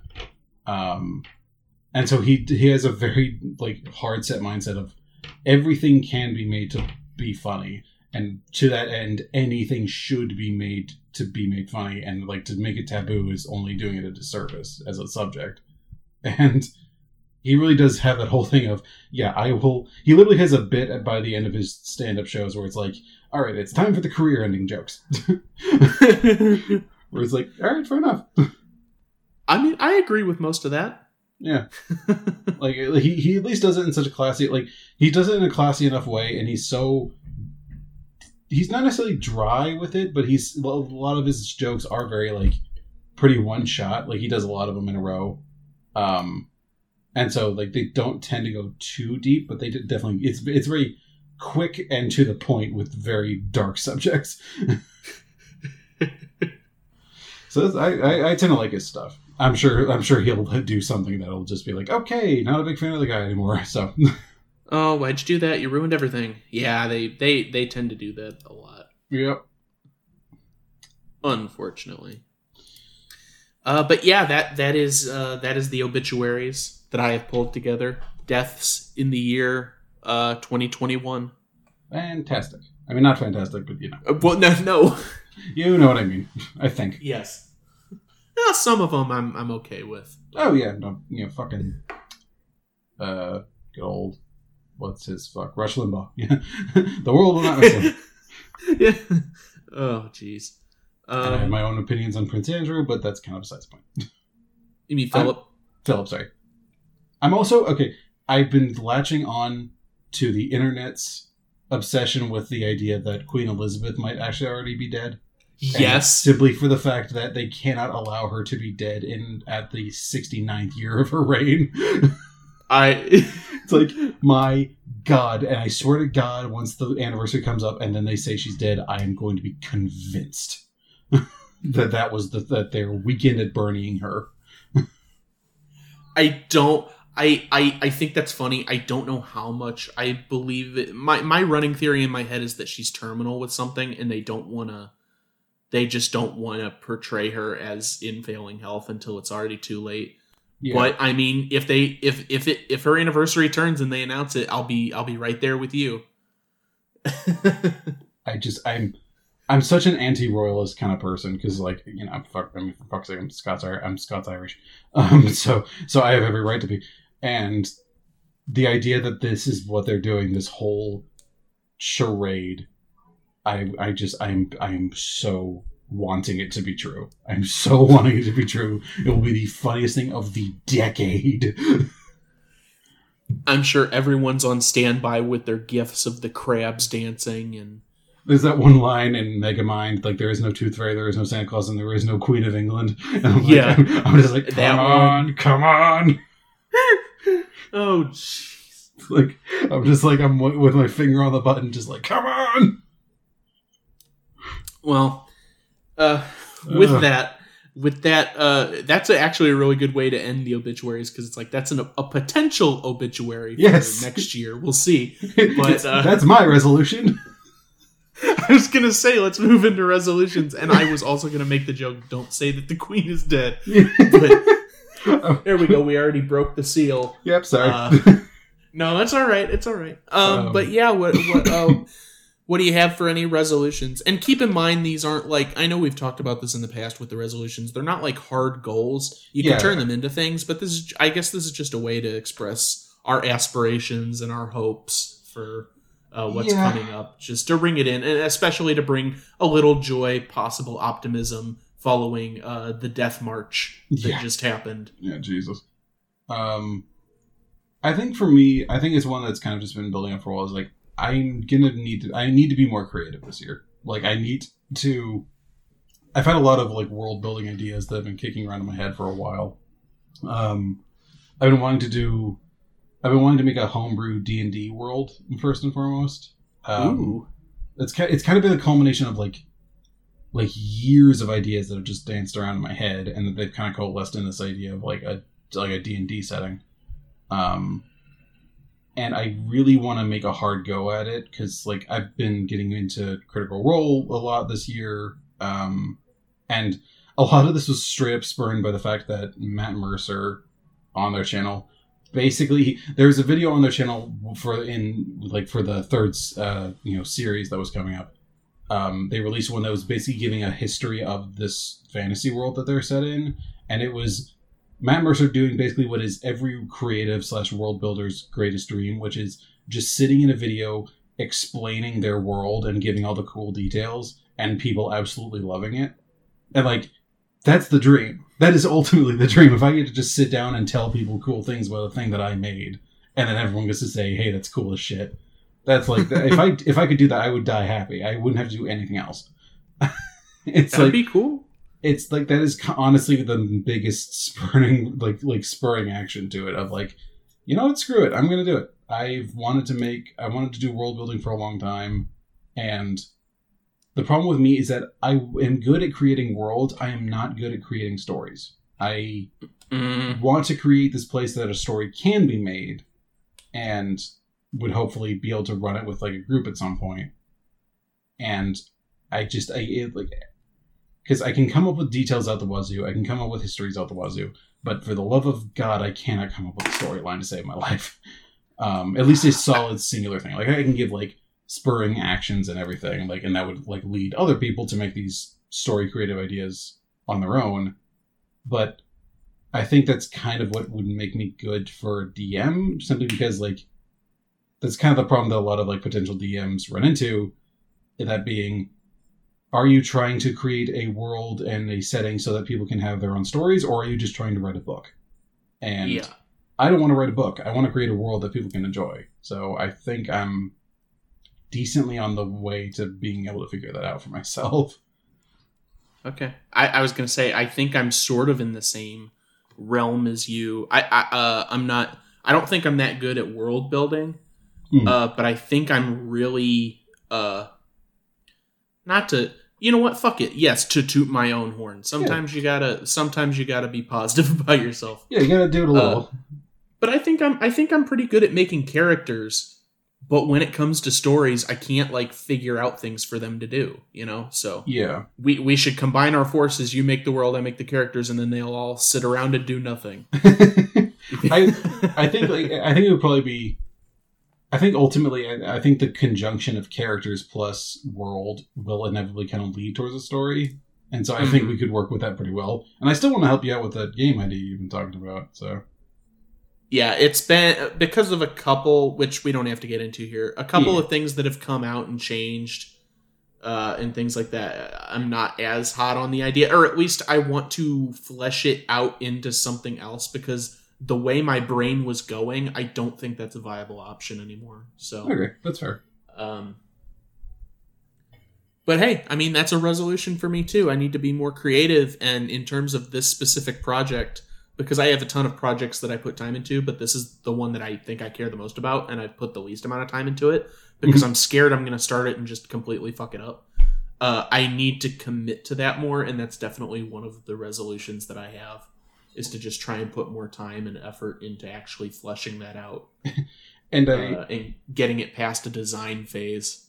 And I think the best advice I can ever give for that sort of thing is like the best advice I've ever heard on the subject was basically it's like for any form of art, the way you create your own art form is find an art form that you really like, try to emulate it, fuck it up again, and continue to fuck it up for the rest of your life. Congratulations, you have a style. So the fear of fucking up is both a reasonable one and one not to be feared at all, because it's kind of part of the process. Something beautiful will come from those ashes. I mean, that's actually really good advice. That reminds me of, I can't believe that I'm mentioning him now twice on this show, but that's something that I used to hear Rob Paulson bring up in the past when he had that Talking Tunes podcast, because, you know, he's been a voice actor since the 80s. And he would get calls and people would be like, you know, trying to cast him for something and be like, hey, can you do a Don Knotts impression? Or a Don Knotts voice? And he's like, well, kinda. I can do a bad impression of Jeff Bennett's good impression of Don Knotts. So if you want a really good impression of Don Knotts, hire Jeff Bennett. If you want something that's vaguely Don Knotts but is sort of turned into its own thing, then yeah, I'll come audition for it. You know, And so I think there is a kernel of truth in that. That's how a lot of media is, and not just media, but like ideas in general are created, is emulating something you care about. And then, of course, you fuck it up because you're not the same person as whoever made that. And then it turns into its own thing from there. So, yeah, maybe so. Ultimately, like, you know, end of the day, there is not a single creative idea still left in this universe, and every idea was already come up with probably within the first decade that human beings were existing on this planet. And so at this point, it's really just doing it in different ways. I agree. So I'd say we have a lot to give each other this year if we're going into that route. We'll see what happens the weekend of April 8th. when we have the summit. Yeah, this is going to be our equivalent of like that one Pixar like creatives meeting at that cafe where they came up with like all the big ideas. The diner meeting. Yeah, that I'm sure happened. Yeah, I'm sure that totally happened. I'm sure they came up with like 1,000 things, and like those like 8 movies that came out of that were the only good ones. Yeah. with some shit like, I don't know, like a chicken fried steak is a person. I don't fucking know. Who gives a shit? The animator creatives are some of the most buck wild people I've ever known, from what few that I've met in my life, and I fear them and respect them, but mostly fear them. And really, isn't that all we can hope for? I mean, yeah. The one thing we can always hope for is that we are the absolute most buck wild person in whatever particular niche we have found. Because by God, that means we'll at least get noticed. That's fair. And besides that, I do have one other resolution. Okay. But it's sort of tacked on to a resolution that I not only made last year, but I think I succeeded in. And that was just that whenever it comes to like actually watching things and trying to, intake more culture, I end up killing myself because I try to go too hard, and then I end up with like what I had in 2020, which I didn't intend to do, but watch every mainline animated Disney film, and then I had to squeeze in like 15 in the last 2 weeks. But the one I came up with last year is I just wanted to have at least one new thing to talk about every time we did the podcast. Yeah. And I think I did that, and part of that was the fact that I kept going to the theaters to like watch new things. But also just stepping outside of my comfort zone and trying to watch things in genres that I'm not as comfortable with, or things I'm sort of unfamiliar with. This Letterboxd account that I have, the All the Trophies Letterboxd account, I ended up copying a bunch of other people's lists that I found interesting. And I have films added to my own watch list. And I found this neat little program someone made online. It's called like the Watch List Picker or something. Mm-hmm. That I feed all this information into. I just hit a button and it gives me a random movie from all of that. And I want to not only keep going to the theaters, but every now and then I want to pull that up and just hit the button and then literally just watch whatever comes up. And not even think about it, That's a pretty good. That's the modern equivalent of like browsing around the movie channels in like HBO or something. Right. I just I want to have the sort of control to just hit it once and then go with the flow instead of clicking it like 10 times, because then that really is the equivalent of scrolling through the Yeah, true. Like, don't want to watch that. Don't want to watch that. So don't question it. We'll see how that goes. Let the random shit of the universe to show you the way. Yes. There is no fate. There is only chaos. There's only chaos and Zool and. I don't know. Whatever the fuck's going on in Hollywood these days. That's as close to chaos as it can get. That's all I got. I have no other resolutions. I think those are both good. Just be creative, watch more things, and I think that'll help me be more creative because I'll get more ideas, and everything sort of feeds into itself. I think I'm good with the one. I think I'm gonna try to I'm just gonna try to paint more for one thing, just because so I can just have that as just like a little activity, because I do enjoy doing it. I just gotta have like a goal in mind when I do it. I've got some new drafting equipment, so I'm going to try to do some more technical drawings just for the hell of it. I have a better computer now that I can actually run AutoCAD on, so I have a light version on there that I'll be using for myself. And just like, ultimately, I have had all these different ideas floating around, especially for this new D&D world, that I just got to put down. I got to put it somewhere, I got to make it real. And I really genuinely just want to do that. And I think this is as good a time as any to get that shit going. So cool. I'd love to be a player in whatever world you create. I'm trying. I'll avoid giving the details on here in case someone decides to steal those ideas. No, that's okay. Yeah, don't do that. Yeah, no. Because I've also been inspired by there's another D&D. It was a D&D animated series on YouTube called Fool's Gold, and it was a fun series. It's got a lot of cool shit, and it's about this. It's by this girl who is a character in, I think, her boyfriend's homebrew world, and she started making a series about like a lot of their encounters in the game, and it got so successful that they were able to do a Kickstarter for making like a full like sellable module of this homebrew world, and it got a ton of support. I including me, I actually contributed to it because I love it so much. I think like Cool. I think they promised. I think they were asking like at 300,000. They ended up with like just under 2.5 mil. So it went well. Like they were even advertised on Critical Role, and so that was also another spring action of like, you know what, I could do that. I could 100% create a world that is able to be like advertised and sold. I think I'm fully capable of that. And it's about time that I start doing some shit that's like actually kind of productive towards that. Because goddamn, if I don't have all the ideas in my head already, I just gotta put them somewhere. Damn this process. This process of making it real. I believe in you. You can do it. Well, thank you. I'm sure of it. Well, thank you. But yeah, no, that's probably the biggest resolution is I want to make genuine progress towards that, and just being creative in general. All right, sounds fair enough. Sounds good to me. Yeah, nothing world shattering, but you know, things pretty good for me. All right. Yeah, normally this would be the point where we're like, oh, what other recommendations, or you know, I guess socials, but otherwise, I think we kind of touched on everything we tend to. Oh yeah, I mean, I guess I do have socials. I forgot we usually do give those out at the end, even on the end of your podcast. Yeah. So I guess I can do that real quick. Go ahead and follow us on any of your favorite podcasting platforms. We're on Apple Podcasts, Google Play, YouTube, Spreaker, Stitcher, Podbay, iHeartRadio, Podomatic, all those good ones. Our hosts are at Anchor. Thank you, Anchor, of course.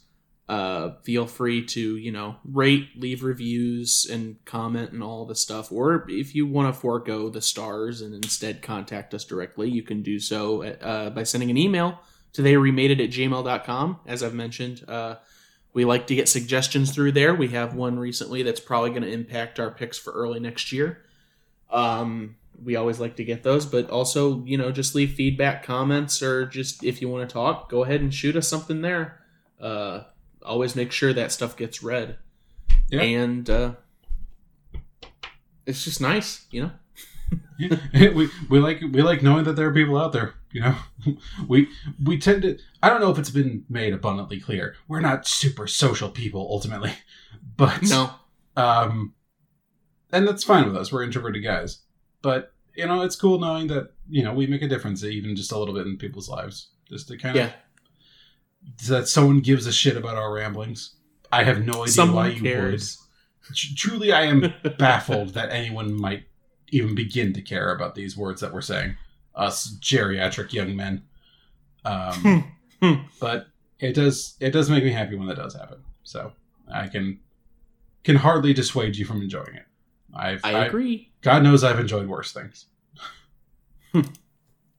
Fuck man, I still enjoy the Fallout series. That's something. It's gotten bad. But that's a whole other story for a podcast that I have no intention to make. And last social at that, follow us on Twitter @ItRemade to get updates for the podcast, new episodes, potential future episodes that we may do, full circle diagrams that I enjoy putting together, and posters for suggestions that we've made on the show in the future, or in the past. Oh, I don't know how we do it in the future, but also things that we've recently been watching, playing, etc. So, doing our normal bullshit. Yep, that is it. Well, 2021, you were significantly better than your predecessor, but that bar was on the fucking floor. So, I think it was an okay year. Honestly, for the simple fact that nothing, at least ill-advisedly bad happened in my life, I can't really say it was bad. It was an okay year. I can't say I thought it was fine. Yeah. Yeah. Gonna knock on wood for this one, because God knows there's a few days left. Yeah. But, yeah, I think we wrapped it pretty nicely. I think, yeah. I know. All I know is that one giant effigy goat statue that didn't burn for a lot of years did get burned, and now everyone's like, okay, maybe this will save us for next year. And you know what? Here's hoping. Like, wicker sacrifices have worked in the past, apparently. Like, we've had precedents of that in this show. So, fuck it. All praise to the burning goat. Oh, I'm sure people are going to love to hear that. Yeah, I mean, like, honestly, that's one of the less weird things I've said on this show. Fair. I've said some things. I will not try to break that record. Fair enough. That totally makes sense. So, into the new year. I think that just about wraps us for this year. I think so too. And we'll be off on our kind of break for the month of January, and then we'll be right back at it. But I think we've both earned a bit of a rest. This has been a busy last month. We usually take a month off. Yeah. So enjoy your Januaries, everybody, and to all of you, a very happy New Year. And I hope you are all healthy and safe. Have a good night, everybody.